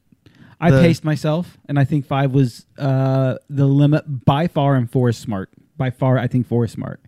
Food, dinner, or food, dessert, food, dessert. I think we're going dessert, food, dessert. Shh, cap it. So start with dessert, 2 restaurants end with dessert. Man, That's the strategy so far, and some of that might be just geographical convenience of where Holy these crap, places they are. have a bunch of vegetarian options. Oh, they have the fried cauliflower one, right? Yes. That is super on and point. paneer. I love paneer. So yeah, I'm totally good. I just got not hungry all of a sudden. Cauliflower donut? Dude, no, it's we're talking about tacos. Oh, I was like, Vel- cauliflower velvet taco. donut No, sounds dude. terrible. Like, How do you even fry that? Count me out. Have Count me you out. have you checked out glazed donuts? There's one here. It's like on Old Spanish Trail. Is it vegan? I don't know. You'd have to Okay. look. That's our default question. You're like, hey, are you going to go to the movies next week? Are they Are vegan? they vegan? No, man, they're movies. I don't know. I'm like, probably not. which one did we go to last time? We went to Voodoo Donuts, and I Yeah. didn't love it. It was a whole bunch of okay. I've had better. The original Voodoo Donuts, I believe, is in Portland, and I had donuts there when I was vegan. This is I had about While half ago. a donut there. I Is it had called- portions of everybody's.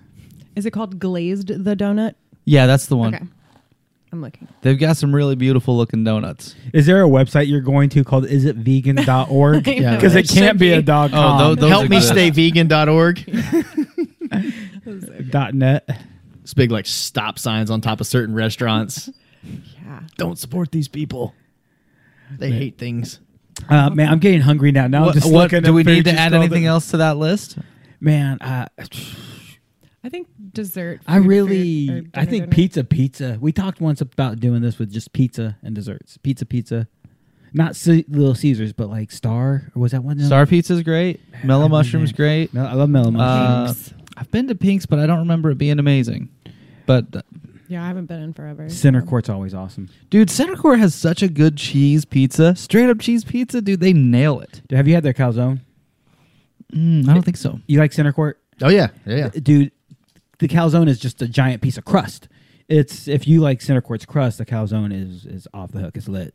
Straight. lit. Jeremy, Tight. Well, hold on. before I ask you what your favorite cheat meal food is, why are these things so lit? What's happening? Is this just things that young kids are saying that you hate? No, so we play a little Call of Duty. Tight. And yeah. And That word has always bothered me since I was 13 years old. That was the We're first time I heard mocking someone the say person tight. who did. Okay. So I don't know if my brother and his buddy Joe are watching or not, but we'll play, and there's a guy we play with, and this is a grown man, and we're playing, and there's several phrases he says, right? And one of them, you're like, all right, man, we're gonna go over here, and we're gonna get this car. He goes, lit. The fuck does that? Does he say Are the you word? coming to the car or no? Tight. And then he's like, all right, man, we're gonna get our loadout drop. He's like, tight. What about the word bet? Does he use the word bet? I haven't heard that one yet, but bet. he has this thing in We his talked brain. about that one. I will use the word bet gaming. Yeah. He has See, this. that makes sense when you're gaming. I want you to does. be like, I want to say, man, I got Cinnaholic today, and you're like, yo, bet. Done. Yeah, Yes. we're not, hip and with it. It's I like it. For the right young thing. Kids Bet that is can use that. bet is one that I like, but would still only say ironically. Same with no cap. I don't know that one. No cap. I I ran a 6-minute mile today. No cap. no cap. Low key.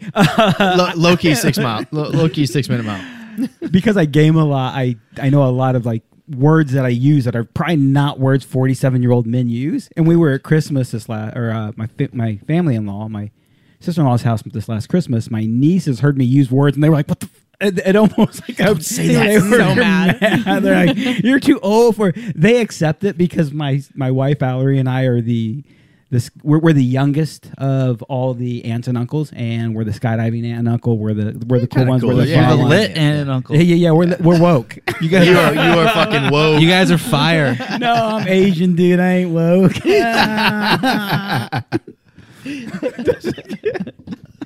That's wrong. Yeah, that was a 47-year-old joke. That was. Yeah.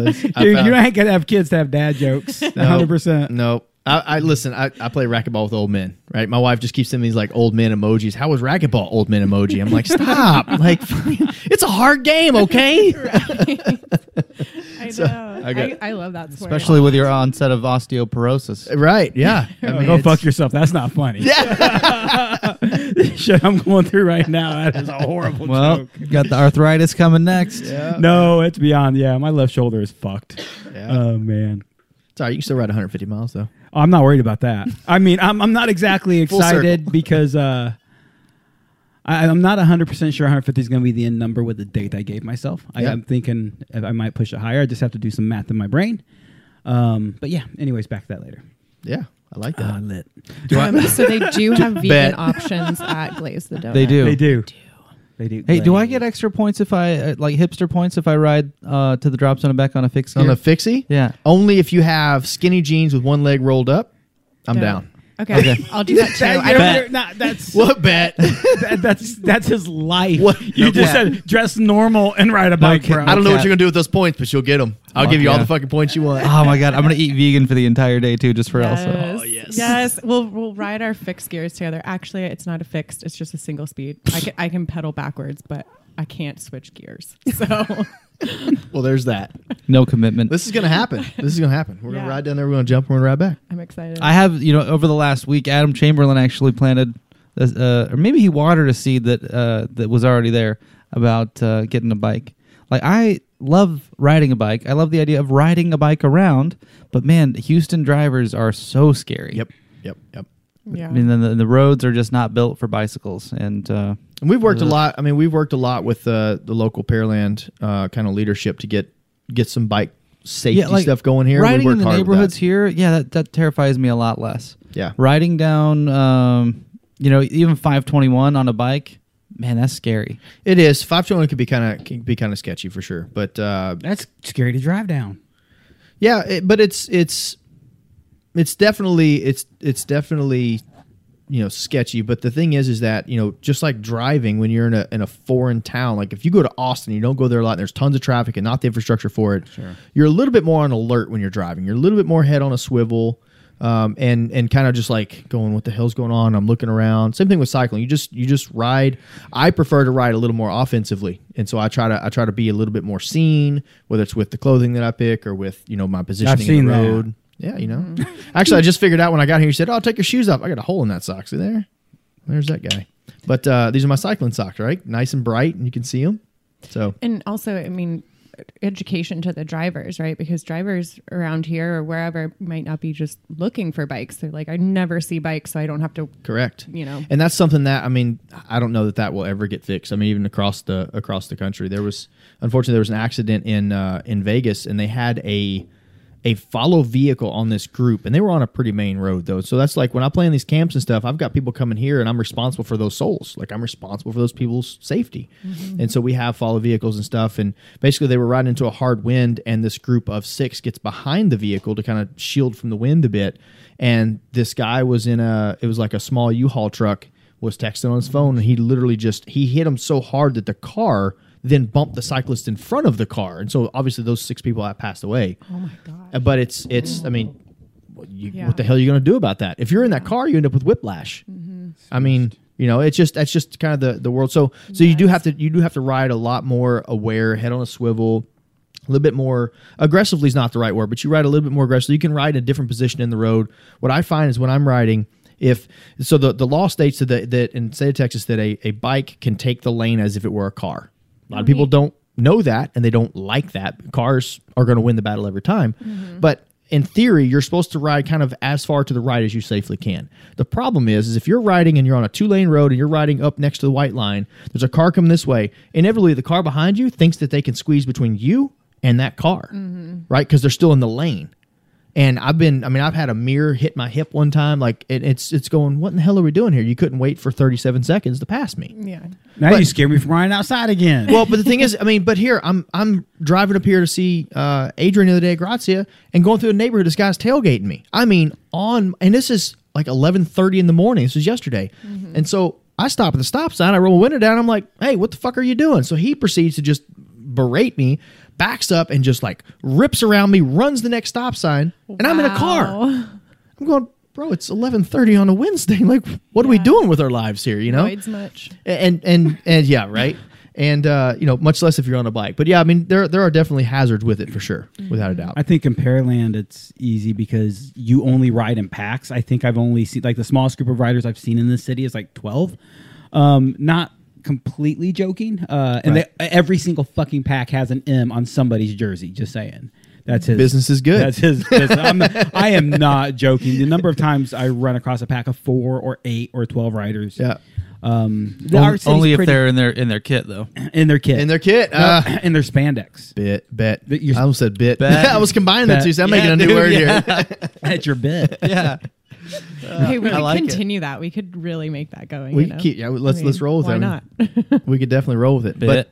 But that's the But yeah, there is power in groups, right? For sure. You're more visible. the funniest thing is when we're out riding, we make jokes as cyclists to each other or triathletes to each other. Is somebody will ride by us and they'll yell at you and they'll say, "Get on the sidewalk!" And it's like, well, it's actually against the law for us to ride our bikes on the sidewalk. It is against the law in Texas because it's dangerous for pedestrians. It is in most states, by the way. And the too. cracks and all this other stuff, right? So there's an ignorance there. People don't know.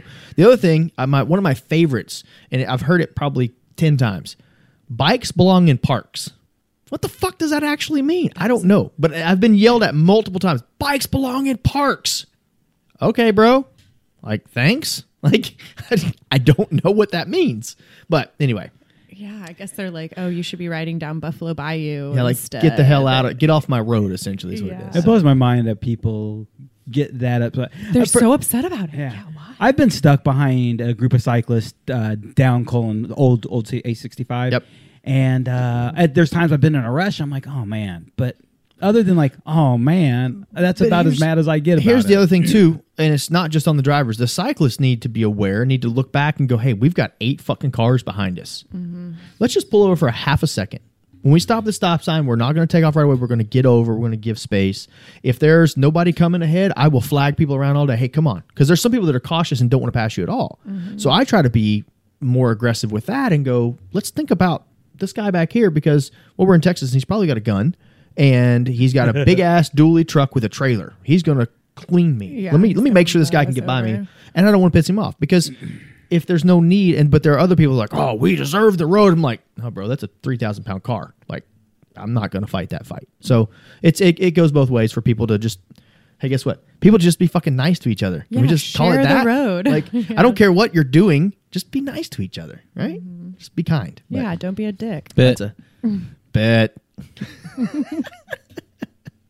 I think we're starting something here. I think this is We are to movement. This is good. This is So, did you say something about steroids, Elsa? Something about roid raging? Oh, just Roy. that just- Why'd you point at played- me when you said that? Do you No, speak I- guns? She's like, yeah, I was, It's yeah, your yeah, story. you know. do you feel like there's a lot of performance enhancing drugs used in the triathlete world, even at the amateur level? Oh, absolutely, absolutely. I think that it probably runs the most rampant in the 50+ range, 45+ range, because they can call it low T, right? So when I So was you don't think it's the kids cheating?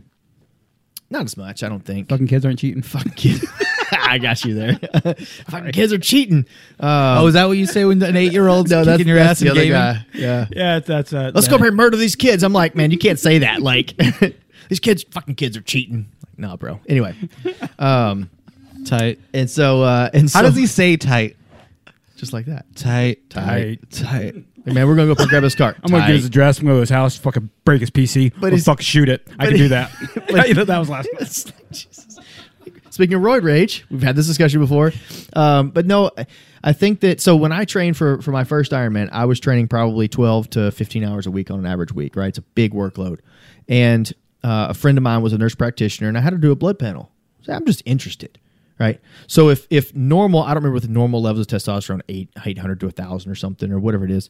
Mine was like 180. So technically, I had low T. So technically, I could go to a doctor and I could get steroids, or I could get testosterone as a whatever I was, 28, 29-year-old male going, hey man, I got low T. So I could essentially dope easily, very easily. So speaking of the documentary, have you seen Icarus? I have, yeah. Fuck, dude, that's deep. And that is just like the top level. So what happens, especially at the highest level. Do you want to summarize what happens in that movie for people that might not have seen it? So in Icarus, there's an amateur cyclist. He's trying to do the Haute Route, which is this really hard 7-day race. And basically he does it and he's like 30th overall, and he's a good amateur cyclist. It's only amateur cyclists. It's over in Europe. And so he says, well, next year I want to go back, but I want to see, because he's a filmmaker. He said, I want to see how much better I can do if I get on a full doping protocol, if I go through a full doping platform. So he tries to hire this guy who's a high up U.S. Anti-doping, former USADA guy, U.S. anti-doping. And he goes, man, I can't help you. I'm retired. I don't want any of that mess. I got a good legacy, but I'm going to introduce you to this guy. So he introduced him to this Russian guy. And basically at the end of the day, he goes through this full doping protocol and somehow gets tied up into the Russian doping sanctions going into, I think, Sochi Olympics. Anyway, if you haven't seen Icarus, Icarus, go check it out. It is worth your couple hours. Your mind will be blown. You'll sit there and go, what? Not only what in the hell is he injecting himself with, but people actually do this. And guess what? I'll go ahead and spoil it for you. He didn't do a whole hell of a lot better, but he had some mishaps. But so I think that I do think that it does happen. And there was a guy I knew who was, he's in his mid-30s. He owned a bike shop, very successful bike shop up in New York. He was part of this team that I was training at one point in time before all this happened. He got second at Ironman Florida in the age group, just trying to qualify for the World Championships, right? Trying to qualify for what we call Kona. And he got random piss test, and he popped hot for HGH. Like, not just steroids. Like, I'm going next level with it. And here he is. He's not making money doing this, mind you. It's not like he's getting paid to do this. He owned a bike shop. Ultimately, that ran him out of the sport. He sold his bike shop and disappeared out of the world. Crazy. He's 34, 35 years old. You think that was like that much harm to his reputation because he got caught using those sorts of drugs? For sure. Man, I really feel like every professional cyclist is using some stuff like that. They haven't caught it yet, right? But so here's the thing, though. If you step back and look at it, let's look at the NFL. At halftime, they will go in and take an injection in their knee so they can go out and play the second half. Is that performance enhancing? I think it is. I think so. MMA, you're watching MMA stuff. You got a guy that's fighting and he gets banged up, and he can take a shot in the third round that's going to drop the inflammation in his body so that he can continue to fight. I think that's doping. Now, let me tell you this. I don't give a fuck who dopes. If everybody's doing it, get after it. That's your whole body, right? My issue, I'm a huge Lance Armstrong fan. This is always a controversial thing to say, and as a coach who owns a large company, I probably shouldn't talk like this. I'm going to back you up. I love Lance Armstrong. But I give zero fucks. The issue that I have with Lance is that he destroyed lives. I don't care if he doped. You can put whatever into your body. I mean, we're sitting here drinking scotch tonight. That's poison, right? People smoking weed, people doing cocaine, people doing, that's their choice, right? And so if legitimately it's kind of well known and recognized that everyone's kind of doing it, and in order to compete, you got to do it. Guess what? Tom Brady's going to go in there at halftime and get his knee injected because he's fucking 97 years old in his 18th Super Bowl, right? But he's going for this legacy. No one will ever fault him for that. But right, there can't be like excuses here and there, but it's not good here, but you can do it here. Correct. So it's like either do it or don't. Yep. Yep. And so the policing of endurance sports and doping, I think, has a lot of work to be done. One of my coaches, she's a two-time Paralympic world champion on the track, on a bike, on a track. And she's actually an ambassador maybe for WADA, World Anti-Doping. And so she's kind of big up on this. She helps write policy and reforms and things like that. And, you step back and you look at it and you go, could it be done better? Absolutely. Do I give a shit? I'm watching the Tour de France this year for entertainment value. I want to see the guy that on day 18, when everyone's in the tank, that can just ride off from everybody else. I want to see that. I don't want a bunch of pansies that are sitting back in the pack going, oh, I'm tired. Fucking send it, dude. That's what I want to see. I want to see the guy the linebacker that steamrolls the wide receiver coming across the field because he's on the juice. He's a big, strong, fast guy. I want to see that. I have an issue with Lance that he destroyed lives. He started targeting people, and he was a terrible human being for that. I don't understand when you say destroyed lives. I don't really know what that means. He dug into his story and his persona and his essentially his lie so deeply that he started targeting people, not just other cyclists. I don't care about that. You want to call people out, you do you. It's when you start going after your massage therapist, or you start targeting this other cyclist's wife, and you start calling people out and actually changing their lives because you're saying these things about them that are unfounded.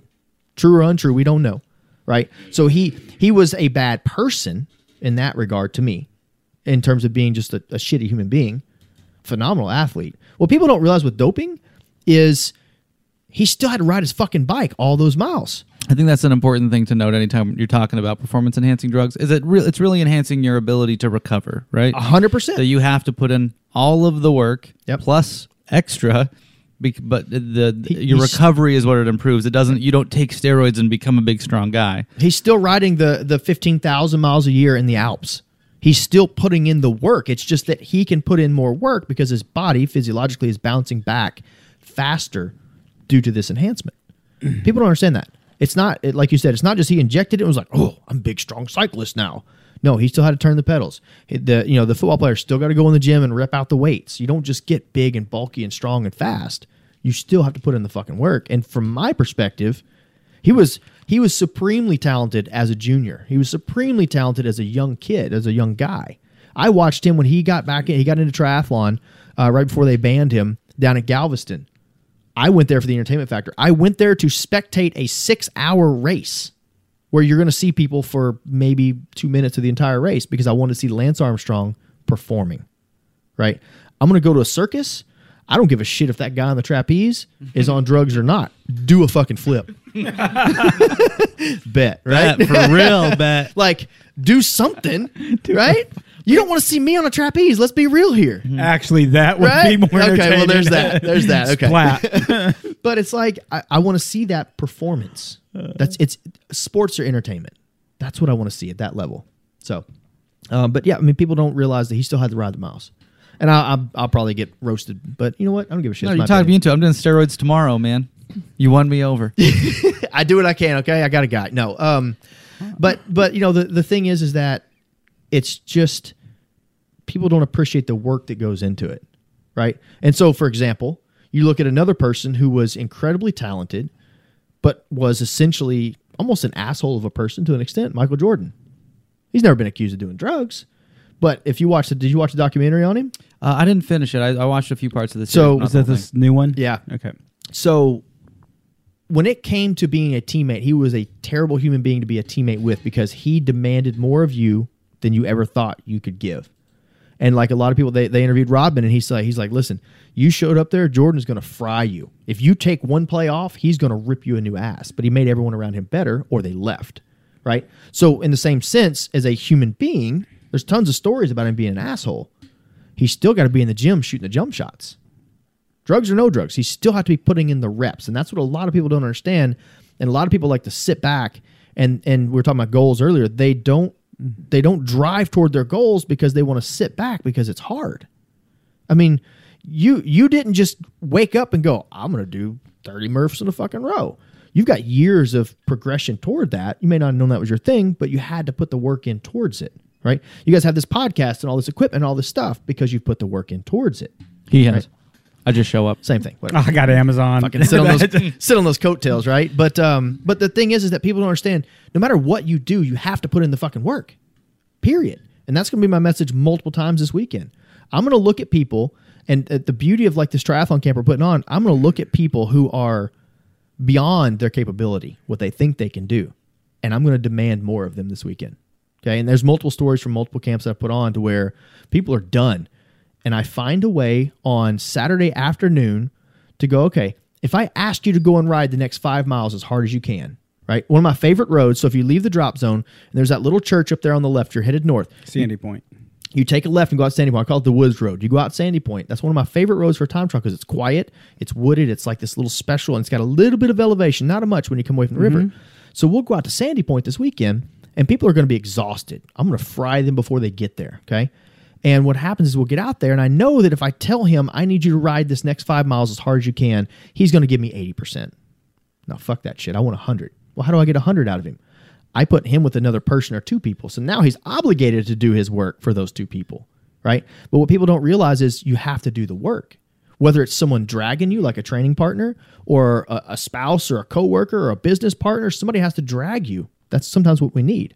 But the work, just like with the drugs, the work still has to be done. You can't just wake up and go, greatness. Greatness is today. You got to do the fucking work. It's not what I learned in Mighty Ducks. Well, fuck a bunch of that shit. Take that flying V. Anyway, bet. So, Or bit? Wait, what'd you say? Either one. bit's the new one. Bit's the new one. Okay. Yeah. Okay. Yeah, that's like I'm excited and I'm good with what you just said. Yeah. That's bit. Cool. Like I'm excited and good with what you just said. So, but it's just I do think that there's more drug use out there than people think. I do. Because we're not all the same. We're not all physiologically, we're not all genetically the same. I've got an athlete that is insanely talented, and she works her butt off and really, really talented. She's really fast. You take someone else who works as much as her, they're never going to be as good as her. Genetically, they're just not built for that, right? They don't have the same muscle fibers. They don't have whatever it is. They don't have the genetics. They don't have the anaerobic capacity, VO2 max, things like that. All that stuff matters. But to get to that highest level like where Lance was, everybody's got that fucking VO2 max up there, right? That's a gift. That's a genetic gift just to get to that level, right? And I did a presentation a while back on what I call the mountain and the lion. And what people don't realize is like when you get up there to that level, right? When you get to that peak or that pinnacle or you're at your goal, that is the hardest piece of ground to maintain when you get up there. It's also the smallest piece of ground to maintain. It's the only spot you'll be in your life where everyone is gunning for you. Everybody, okay? It doesn't take much to knock you off that top. If you think about literally a physical mountain, it's the smallest piece of ground up top. And the way I like to describe it is, you get up there and, they say everyone wants to be a lion until it's time to do lion shit, right? I love that, like that imagery. So you get up there, and when you get to the peak of that mountain and you look around at the people up there, the greats, the Gretzkys, the Jordans, all those people of the world, you get up there and you look at them, their fucking faces are scarred up. They bang, they battle to stay up there. But it's the only place that you'll ever have everyone in the entire world targeting you. If you're at the bottom, everybody's above you. If you're in the middle, you got some below and some at the top. You get to the top, everybody's looking at you and they want what the fuck you have. Takes work to stay up there. That's what I don't think people get. I just don't think that people really deeply understand that when you get there, it's just getting started. Like getting there is that's just the beginning.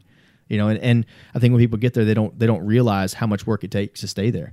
You look at somebody in the business world that I look up to. You look at Elon Musk, for example. I just watched a little interview with him today. It was like they called it a motivational piece or something. And they asked him, this is probably, 6, 8, maybe 10 years ago. And, they said, he's like, I'm working 22 hours a day. I tell all my people, you want to call me at 3 a.m. because you got a question? Call me at 3 a.m. He's like, I'm in the paint booth. I'm over here doing this. I'm over here doing this. We see Elon Musk as this uber rich guy with these crazy ass idea who's probably sent to us from another planet. And that year is like 2050, right? Like he's futuristic. But people don't see all the shit he did to get where he's at. We only see where he's at. And so we look around as entrepreneurs and go, yeah, man, I want to get up there. Like, I'll get there. Yeah, he's doing great. He's making all this money. The fucking trials and tribulations. Did you watch SN10? Did you guys watch that launch? Elon Boom Boom Musk. Man, bro, are you familiar with it? This is the rocket? the one that looked like it was having a successful landing. The motherfucker landed. It was there for like 2 minutes, and all of a sudden it was like, Yeah. boom. I think it was 8 minutes. Right. It was Was something it 8 crazy. minutes? Yeah, 8 minutes. Wow, yeah. Yeah. And the first one, didn't it blow up while it was going? Oh, it is awesome. Like, Yeah. these are just toys, right? But what people Best fireworks show ever. Millions of dollars just going. But what people don't realize is he goes into that going, I hope it blows up. We learn from that, right? But to get where he's at, to be able to spend this money and to be able to design these products and have these engineers working for him, man, he started off down here. He started off in the weeds. He's up here now, and there are people gunning for him. You look at Amazon, or Jeff Bezos is trying to have his company, and you got Boeing with their Starfleet, wherever the hell that is, right? Everybody's coming for him. So he's got to work twice as hard now that he's got there. People don't realize that. That's my soapbox. Take it away from me. Oh gosh, where do we go now? All I want to talk about is fitness. I know, you too. It's my favorite thing. I guess it's not my favorite thing, but man, it's just the most consistent thing. It's the thing that's always been there and always been enjoyable for me. Well, so what I think, I'll cut you off for just a second. Sure. What I think people don't realize with fitness is, I'm sitting here saying, oh, I did this 100K and I got these people doing these Ironmans and shit. And fitness is just fucking moving. And I hope people realized with the pandemic, when we went back to this like essential thing, I hope people realized that we really don't have a lot in this world. You could remove everything from this world and DJ's life isn't going to change a whole hell of a lot. But Take all my power and water away and I'll still survive. But you make his osteoporosis flare up. God damn, son. And he's fucked. Right? Seriously. People don't, I hope that was the eye-opening experience for some people. I'm afraid that we got short-term memory loss and they've forgotten that. But fitness isn't necessarily going out and doing crazy shit like I do, or doing crazy shit like you do, or doing crazy shit like your 100-mile ride, or your 13-mile run, your half marathon. That seems crazy to some people. Sometimes it's just fucking moving. Right? So fitness to me is less about this crazy stuff that we can do, but we've worked our way through the process to where we can go and do bigger and bigger things. But fitness is just fucking moving. And that's what people need to do more of, is move. Mm-hmm. You look at a lot of these people that unfortunately have gotten sick with COVID and passed away, and a lot of them have had they're finding out now they've had pre-existing conditions, right? I mean, we all know that obesity and diabetes are running rampant in this country. As a fitness guy and a health nut, like, that's a big fucking problem. I see kids on, my stepson's lacrosse team or their football team, and I'm like, bro, your 10-year-old frame isn't meant for that kind of weight, right? And I don't think that people value that. It isn't going out and running a half marathon. It's getting off your fucking ass and just moving. So anyway, go where you were going with fitness. I'm really passionate about that because I just think that it's more simple than people think it needs to be. You don't need this fucking $600 watch. You don't need a fucking Apple Watch. You don't need all this. Go. Have you heard of the Align method by Aaron Alexander? I haven't. Hit me with it. It's about movement principles for a stronger body, sharper mind, and stress-proof life. And I'm listening to it right now, and it's basically just like, sit on the floor more, hang from a tree. God, fucking hippies. Just fucking tree ruin everything. You and your cauliflower pizza's great concept ideas. But it's just, he's just saying, like, in your daily life, like, don't just sit in your chair, then sit in your car, then sit on the couch, then sit in, just like, just do stuff. And it doesn't have to be complicated. It doesn't have to be expensive, just do stuff. Yeah. And we talk, I think the last time we were here, we talked a lot about fitness, right? It was probably a fitness conversation. And the thing is that my fear is that the things that I talk about in fitness, I try really hard. Obviously I haven't tonight, but I try really hard not to talk about my own fitness, because I do shit that people go, my goal with my fitness is to show up and do something and somebody go, how the fuck did you get that done? You haven't been doing anything. I like to surprise people with my fitness, right? That's my own little fucked up brain, but I don't want what I do to discourage someone from just moving, right? Because we like to look around, especially with fucking social media. We like to look around and go, well, they're doing that. Well, I can't do that. Well, they're doing that. Oh, I can't do that either. Well, I'll just fucking sit here and eat my fucking strawberry candle thing. So how do you not just motivate but inspire those people? Those people who, let's say that there's someone that you care about and you know that this person does not do anything active, and you know that they've gained a grip of weight since the whole shutdown thing happened. Bet. You just said grip and that got me. I did not gain that much weight. He's right. I'm not talking about you. It's not all about you. So I can talk to you. I can be like, yo, homie, you looking thick. Yo, what's up? You get thick over trying to get at that booty. What's going on? What does it smell like? Were they making fun of you earlier? No, I'm just making shit up. No, but I think that's you see someone who hasn't taken great care of themselves and they need something that's going to get their ass off the couch and get them moving. Yep. And hey, like I'm not saying that you got to keep up with anyone that's doing anything significant when you think about a physical challenge, but how do you grab those people and bring them along? So that's a great question, because it's something it's an initiative that we just started and we're developing now, because I realized that it doesn't take a lot to inspire someone who wants to do something epic. Epic can be a half marathon, 150-mile bike, crazy stuff, right? It doesn't take a lot because typically they're pretty driven. Sometimes you have to bump them along when it gets rough. But how do I, and that's why I launched the mental mastery stuff, was because how do I not just impact and inspire athletes? How do I, my judgment basis factor was, how can I inspire my mom who smoked for 30 years, who's not in the greatest of health? She's not in terrible health, but she's getting older. How do I inspire her to become more healthy? Because ultimately I want more time on this planet with her. Okay. And so I asked myself that question, and it was more of a personal search than a business search, but it kind of helped out a little bit on the business side, because it's like, okay, how do I reach those people? Because I can't speak to them the way I speak to you. I can tell you, set a fucking goal, let's get it done. And he's that type of person, we'll get it done. Other people, they need a little bit different, like kid gloves almost. Like, hey, come on, just do something. So I started, I had this guy, he's Larry Wayne Scott. He's like 50, probably mid-50s. And Larry got into fitness just 2 or 3 years ago. And at camp a couple of years ago, he stood up, and maybe in a Christmas party, he stood up in front of the entire room of people. There's probably 20, 25 people there. And he broke down in tears talking about how much MindRight, our company, impacted his life. Not just his fitness, but how much it changed his life. And so Larry reached out to me and said, man, I want to give back. How do I give back? And so I thought about it. I was like, shit, man, I don't know. I've been trying to motivate my mom for years. Just move, Mom. Just do some fucking yoga. Do something, right? Let's get you moving. And so Larry and I launched kind of a subset group within the MindRight organization, and it's called the Do Something Society. And it was piggybacked off a good friend of mine, Pat Fellows, who has, they have Fresh Junkie Racing, which is a half marathon, full marathon company in South Louisiana. And he started the Fresh Junkie Fit Club beginning of last year before COVID hit. And it was basically 100 days of a minimum of 20 minutes of movement a day. And there was this accountability group on Facebook, and you go on there and you post what you did. Fucking walk for 20 minutes. I did 20 minutes worth of burpees or whatever. And that group, they did 100 days, and then he texted me. He's like, well, we got through 100 days. I guess we'll do another 100.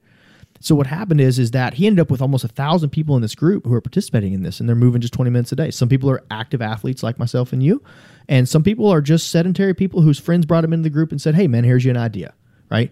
And so Larry and I kind of piggybacked off that idea and started the Do Something Society.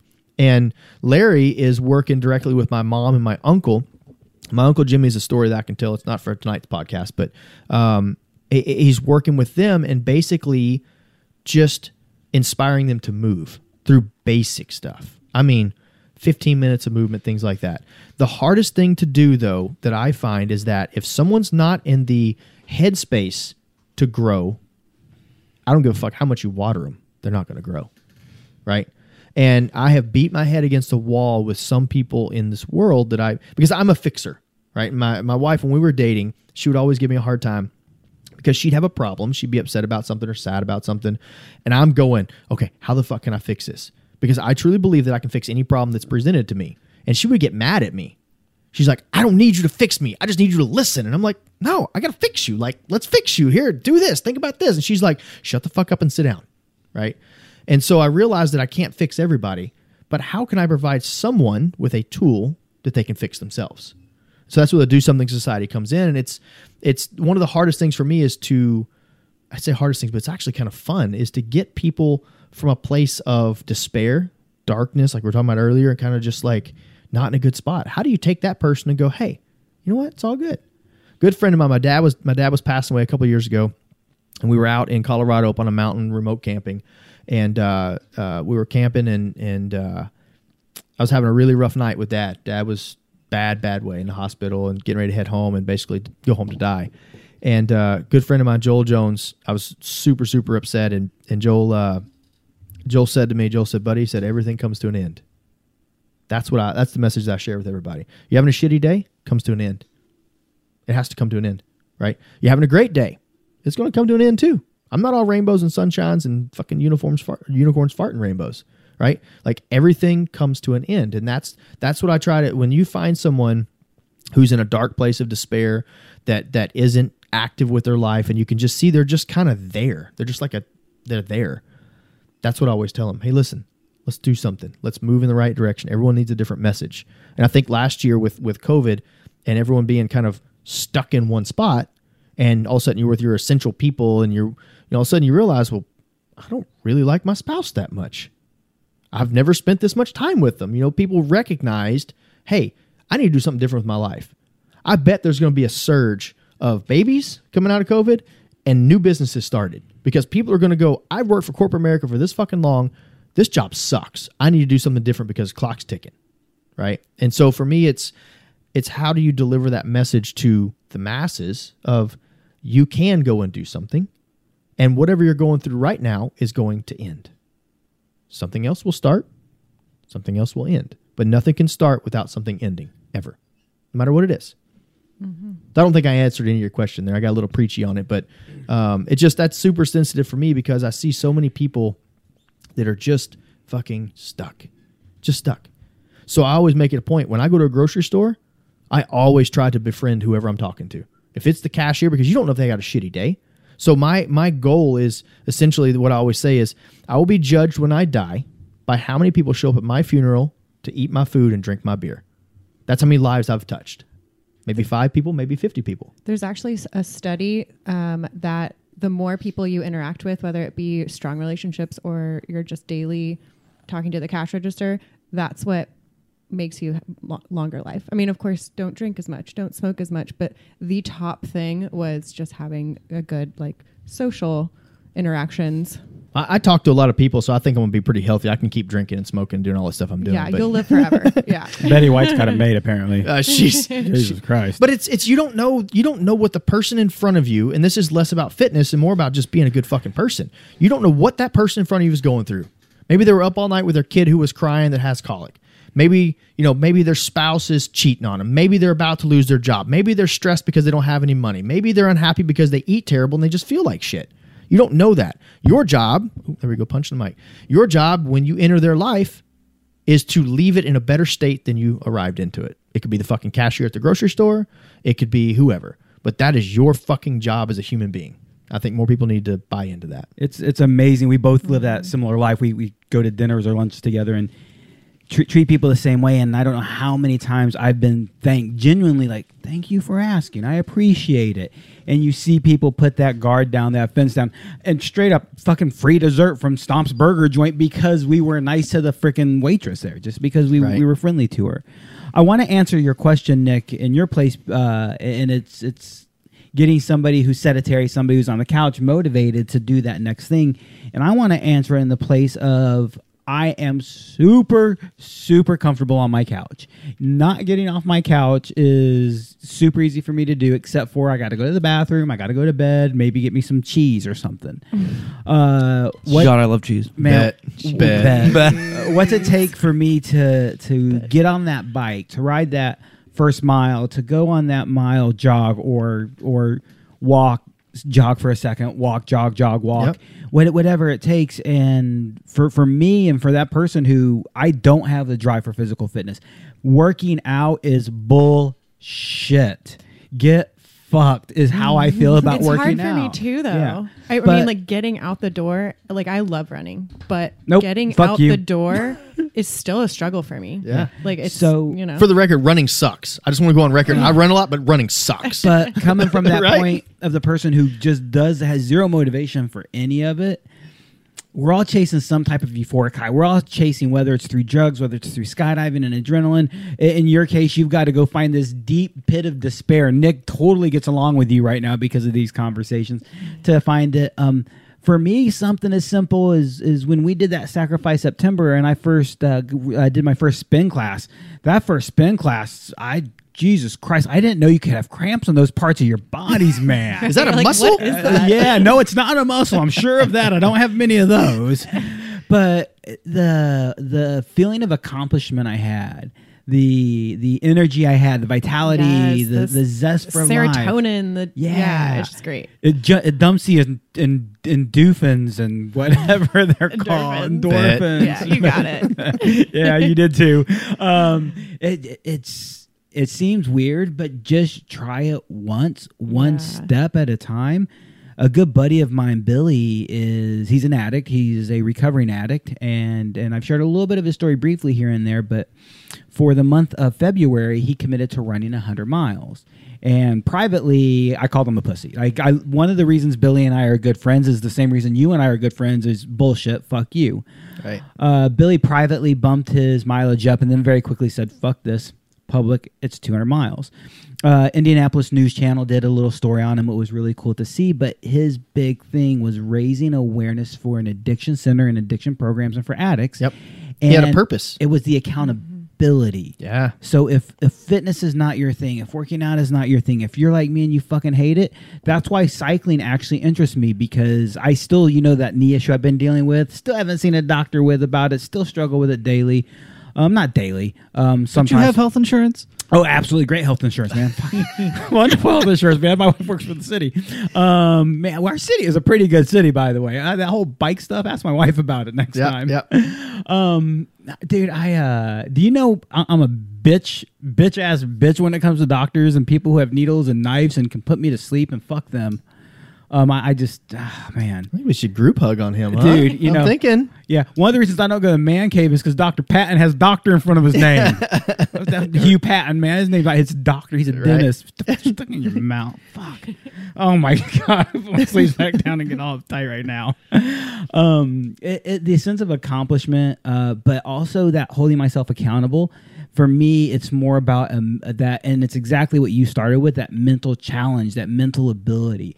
Physically, I fucking hate this shit. Physically, I don't like doing anything that has anything to do with working out. Yep. Randomly getting up off my couch and doing push-ups in the middle of my living room is just stupid. But I feel like I'm accountable. I feel like I did something. Right. I feel like it, and it really does make a difference. Like, forget the fitness, forget all that. You'll be amazed at what you accomplished. Just get off the couch and do it once. Just once. Yep. And then you'll do it again. And then you'll do it again. And by the time you're done, you'll be amazed. You can do 100 push-ups a day. Wow. Holy shit. I can't do 100 push-ups right now. Not at once. Well, I do want to back up what you're saying of, like, exercise for me is enjoyable maybe 10% of the time. 10% of the time, I feel strong, I feel good, and I'm like, fuck yes, I'm doing it. The other 90% of the time, it's like, man, this is stupid. Fuck, I'm doing it. Like, why did I start this? You should see his face when he works out. 100%. You don't like it. I'm not. Yeah, I don't want to talk to anyone. Yeah.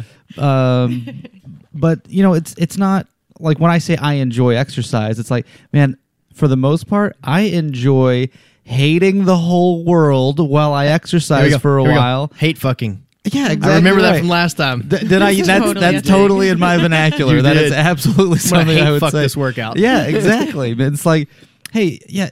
Oh, I don't like working out because it's hard. It's not fun. Yeah, great. That's the point. Yeah, like it's not. It doesn't have to be fun all the time. And a big part of the enjoyment is, hey, that sucked. That was awful, and I did what I said I was going to do. Check today, the box, and I finished it. Yeah. Yep. And so, hey, if you get up and you walk around and you do whatever it is for 20 minutes and you don't love it, I mean, don't let that stop you. Mm-hmm. Like, hey, if there's anything that's more important than whether it's your long-term health, whether it's being able to flex in the mirror and be happy about it, whatever, right. However vain it might be, whatever reason you can attach to, hey, anything that's bigger than, hey, this isn't fun right now, man, it's, I think it's worth it. I think the other thing it's worth it for me, that the biggest motivator for me is something you said last time, and it's just a deep conversation in itself. But get comfortable being uncomfortable. Yeah. Mm-hmm. And being uncomfortable in a workout. That 100-mile ride,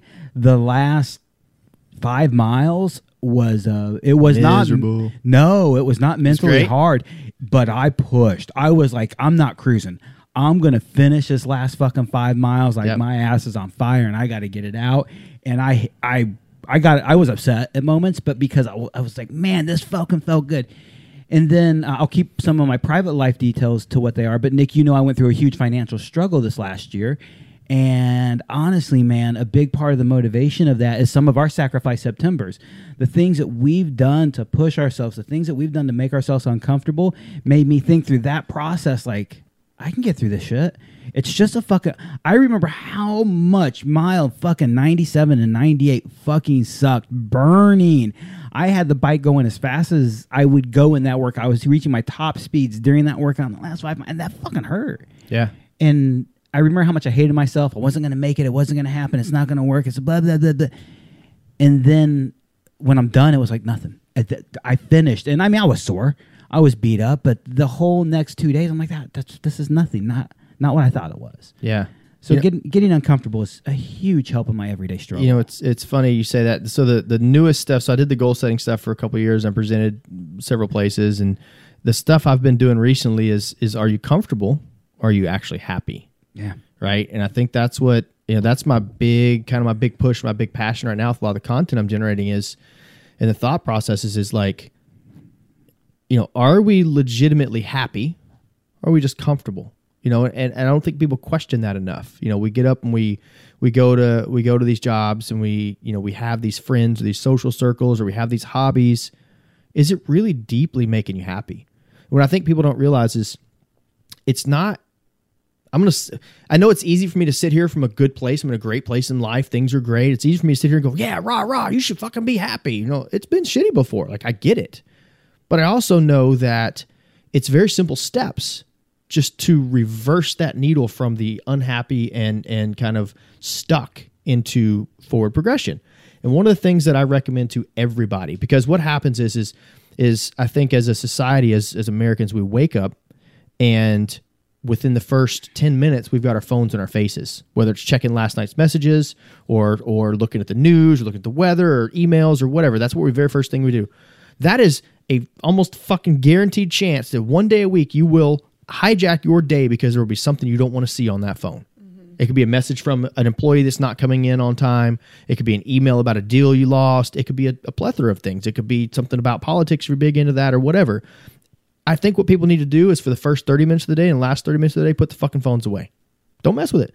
There's nothing that you can respond to when you wake up in that first 30 minutes that can't wait until the 31st minute. That's one thing, right? I think we set ourselves up for failure often with that. The other thing is make your fucking bed. Like, dead serious, when you wake up. What if there's still someone sleeping in it? Then you know what? Make your side of the bed. 100%. No shit. So I make my bed. 100%. My wife, if she gets up before me, she will make her half the bed. I'm responsible to get up and make my half and then correct whatever and fix those, right? But the thing is that as soon as my feet hit the floor, I've got a fucking W on the day. The rest of the day can go to absolute shit. I won one thing that day. I did something right today. I made my fucking bed. It sounds stupid, until my wife saw how I did it. And then you were wrong. You should have just not even fucked with it. But the thing is that that's a win. That's an easy win every single day. And people don't realize that. People think that you got to go out and put in crazy miles or you got to go out and read inspirational stuff or go and change lives. Nah, bro. Make your fucking bed. Quit being a lazy fucking slob. Get up, make your bed, drink 20 ounces of water within the first 30 minutes of being up before you touch your fucking cell phone. And guess what? Your day's probably going to be kind of okay. And if it's not, it's going to end. It'll start again tomorrow.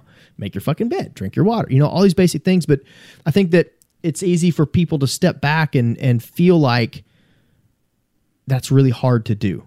People step back and feel like changing or getting happy or making a difference is really hard to do. And it's not. It's simple steps.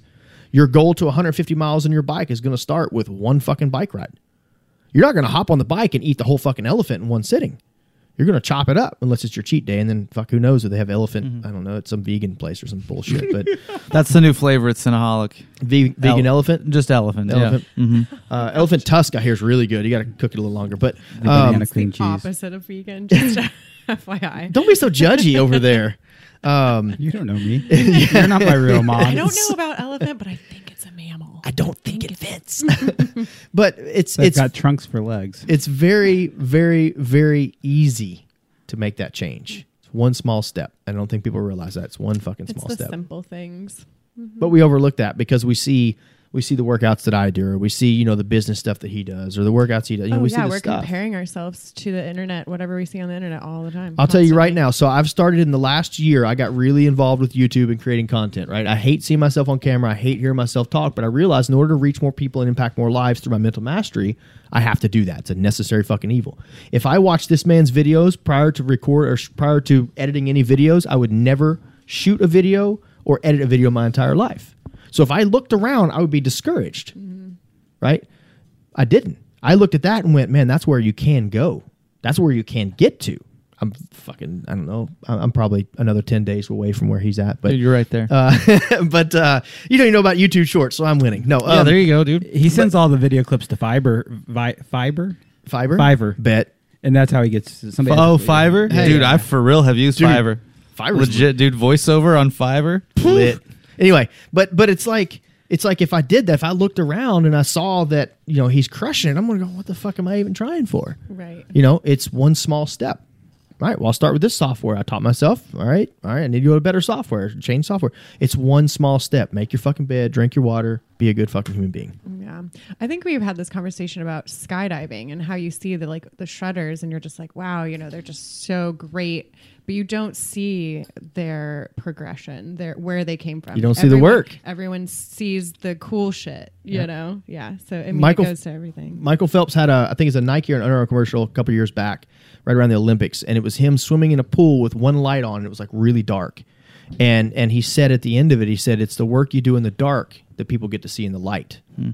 Right? People don't see that progression. They don't see that I couldn't breathe my first fucking skydive, right? My mouth was dry and I was crazy. But on my third one where we did the promo video, I enjoyed every fucking second of it. That, to me, that's progression. Yeah. To me, but people don't know that. Once you do that. And of course, people on social media, especially, are not showing their. Oh no! Listen, I don't have any friends that are not millionaires that don't own yachts. You guys, you have any friends that are not completely millionaires? I mean, if you look on social media, everybody's winning. Life's great. Yeah. I'll tell you right now, there's a bunch of fucking liars out there. It is what it is, and that's the problem with that stuff. I won't get on that soapbox, but it's I think that discourages people from even starting. Yeah. That discourages. Somebody could look at you and go, man, she just ran a half marathon, man. I can never do that. I can't even make it a mile, right? He's sitting here She going, doesn't even eat meat. Right. I know, right? I don't know how she does. Anyway. Crazy. Except for that elephant Cinnabon or whatever the hell it was. Elephants are one of my favorite animals.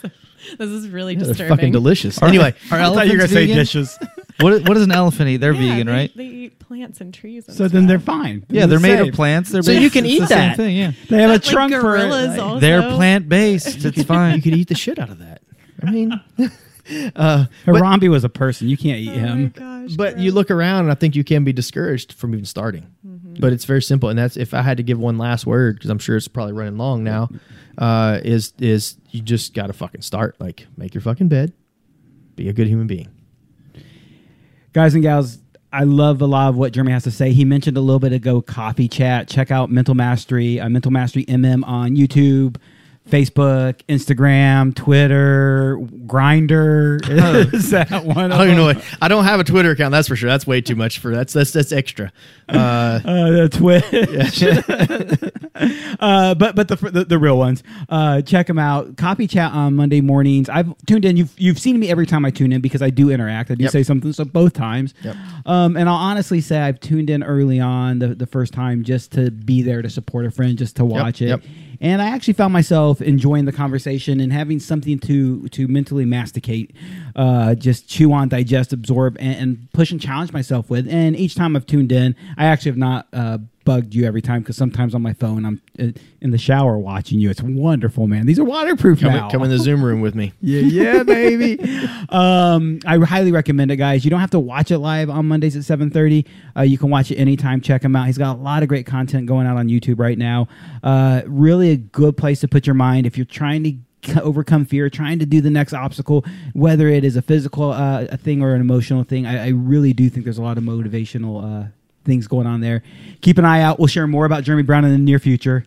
Is Nick cheesing it out over here? He's ate Also eat all more that cheese. Well, no, I helped him with some of it. I have to be honest. Mr. Brown, anything you want to tell our friends, our family before we... No, I appreciate you guys having me on again. I know the first time was a lot of fun. This time was a lot of fun. And, it's not... I'm sorry it's not a lot of skydiving stuff. I probably need to step that game up a bit. I've been itching since the last one with you guys. But, I think that... I hope that... my takeaway, anytime I do anything at all, I hope that one person... That's all I'm looking for. One person to go, huh, that's it. That's all I'm looking for. Because if I can create that, whether I'm talking to 100 people in an auditorium or I'm talking to 9 people watching on live or listening to this podcast down the road, just somebody to go, just to maybe kind of rethink where they're at. That's all I want. Like, you don't have to change. I just want to create that question. I create that question, it's going to change somebody's life at some point in time. One person. But by the time I die, I will completely transform one person's life with my words. That's it. One person. I think you have. I've actually seen some of those impacts getting to hang out with you. We have some really great friends, and some of them actually say nice things about you. They get paid well. They super do. That's why I'm broke. Guys and gals, I know I told you we would be rolling every other week. Sorry we took a week off a couple weeks ago. If you do not watch the news, Texas had a natural disaster. We were dying. We had no power, no water, no electricity, like literally camping in our houses. And the good news is we were camping in our houses. So sorry we missed the show, but we are back to an every other week schedule for the most part. We'll be back in 2 weeks. Mr. P, you got anything you got to share? Eat more cheese. Make your bed. Bet. Bet. Yeah, whatever he said. Elephant donuts are lit. No cap. Elephant Girl. No cap. Elephant Josephine, do you have anything you want to add? No, just do it. I think, just go out there and just fucking do it. You know, I started a video. Last thing I'll say, I did start a little clip sequence a while back where it was just literally whatever I was doing. I was walking or running or whatever. I was trying to find a way to connect with people. And it's just my feet and moving through space. And all I would say is just fucking do it. Yeah. Right. So I started putting Nike. these. Nike needs to change that tagline. It sounds. I dropped It's that. I better. dropped that fucking in there. They can't mess with Yeah. that. They got nothing. They're not going to steal that one. They got nothing. So that's it. I appreciate you guys. White and girl, gals. hit that funky music. Bye. Guys and gals, thank you for tuning in. Gravity Lab Radio. We'll be back in a couple weeks. Till then, we're dropping River. Dropping River? We're dropping River. I have no idea what that means. Fucking send it. Is this a gaming thing I need to know about? I mean, we play almost every day, so yeah. Tight. Hella tight. Hella tight. Oh, that's old school.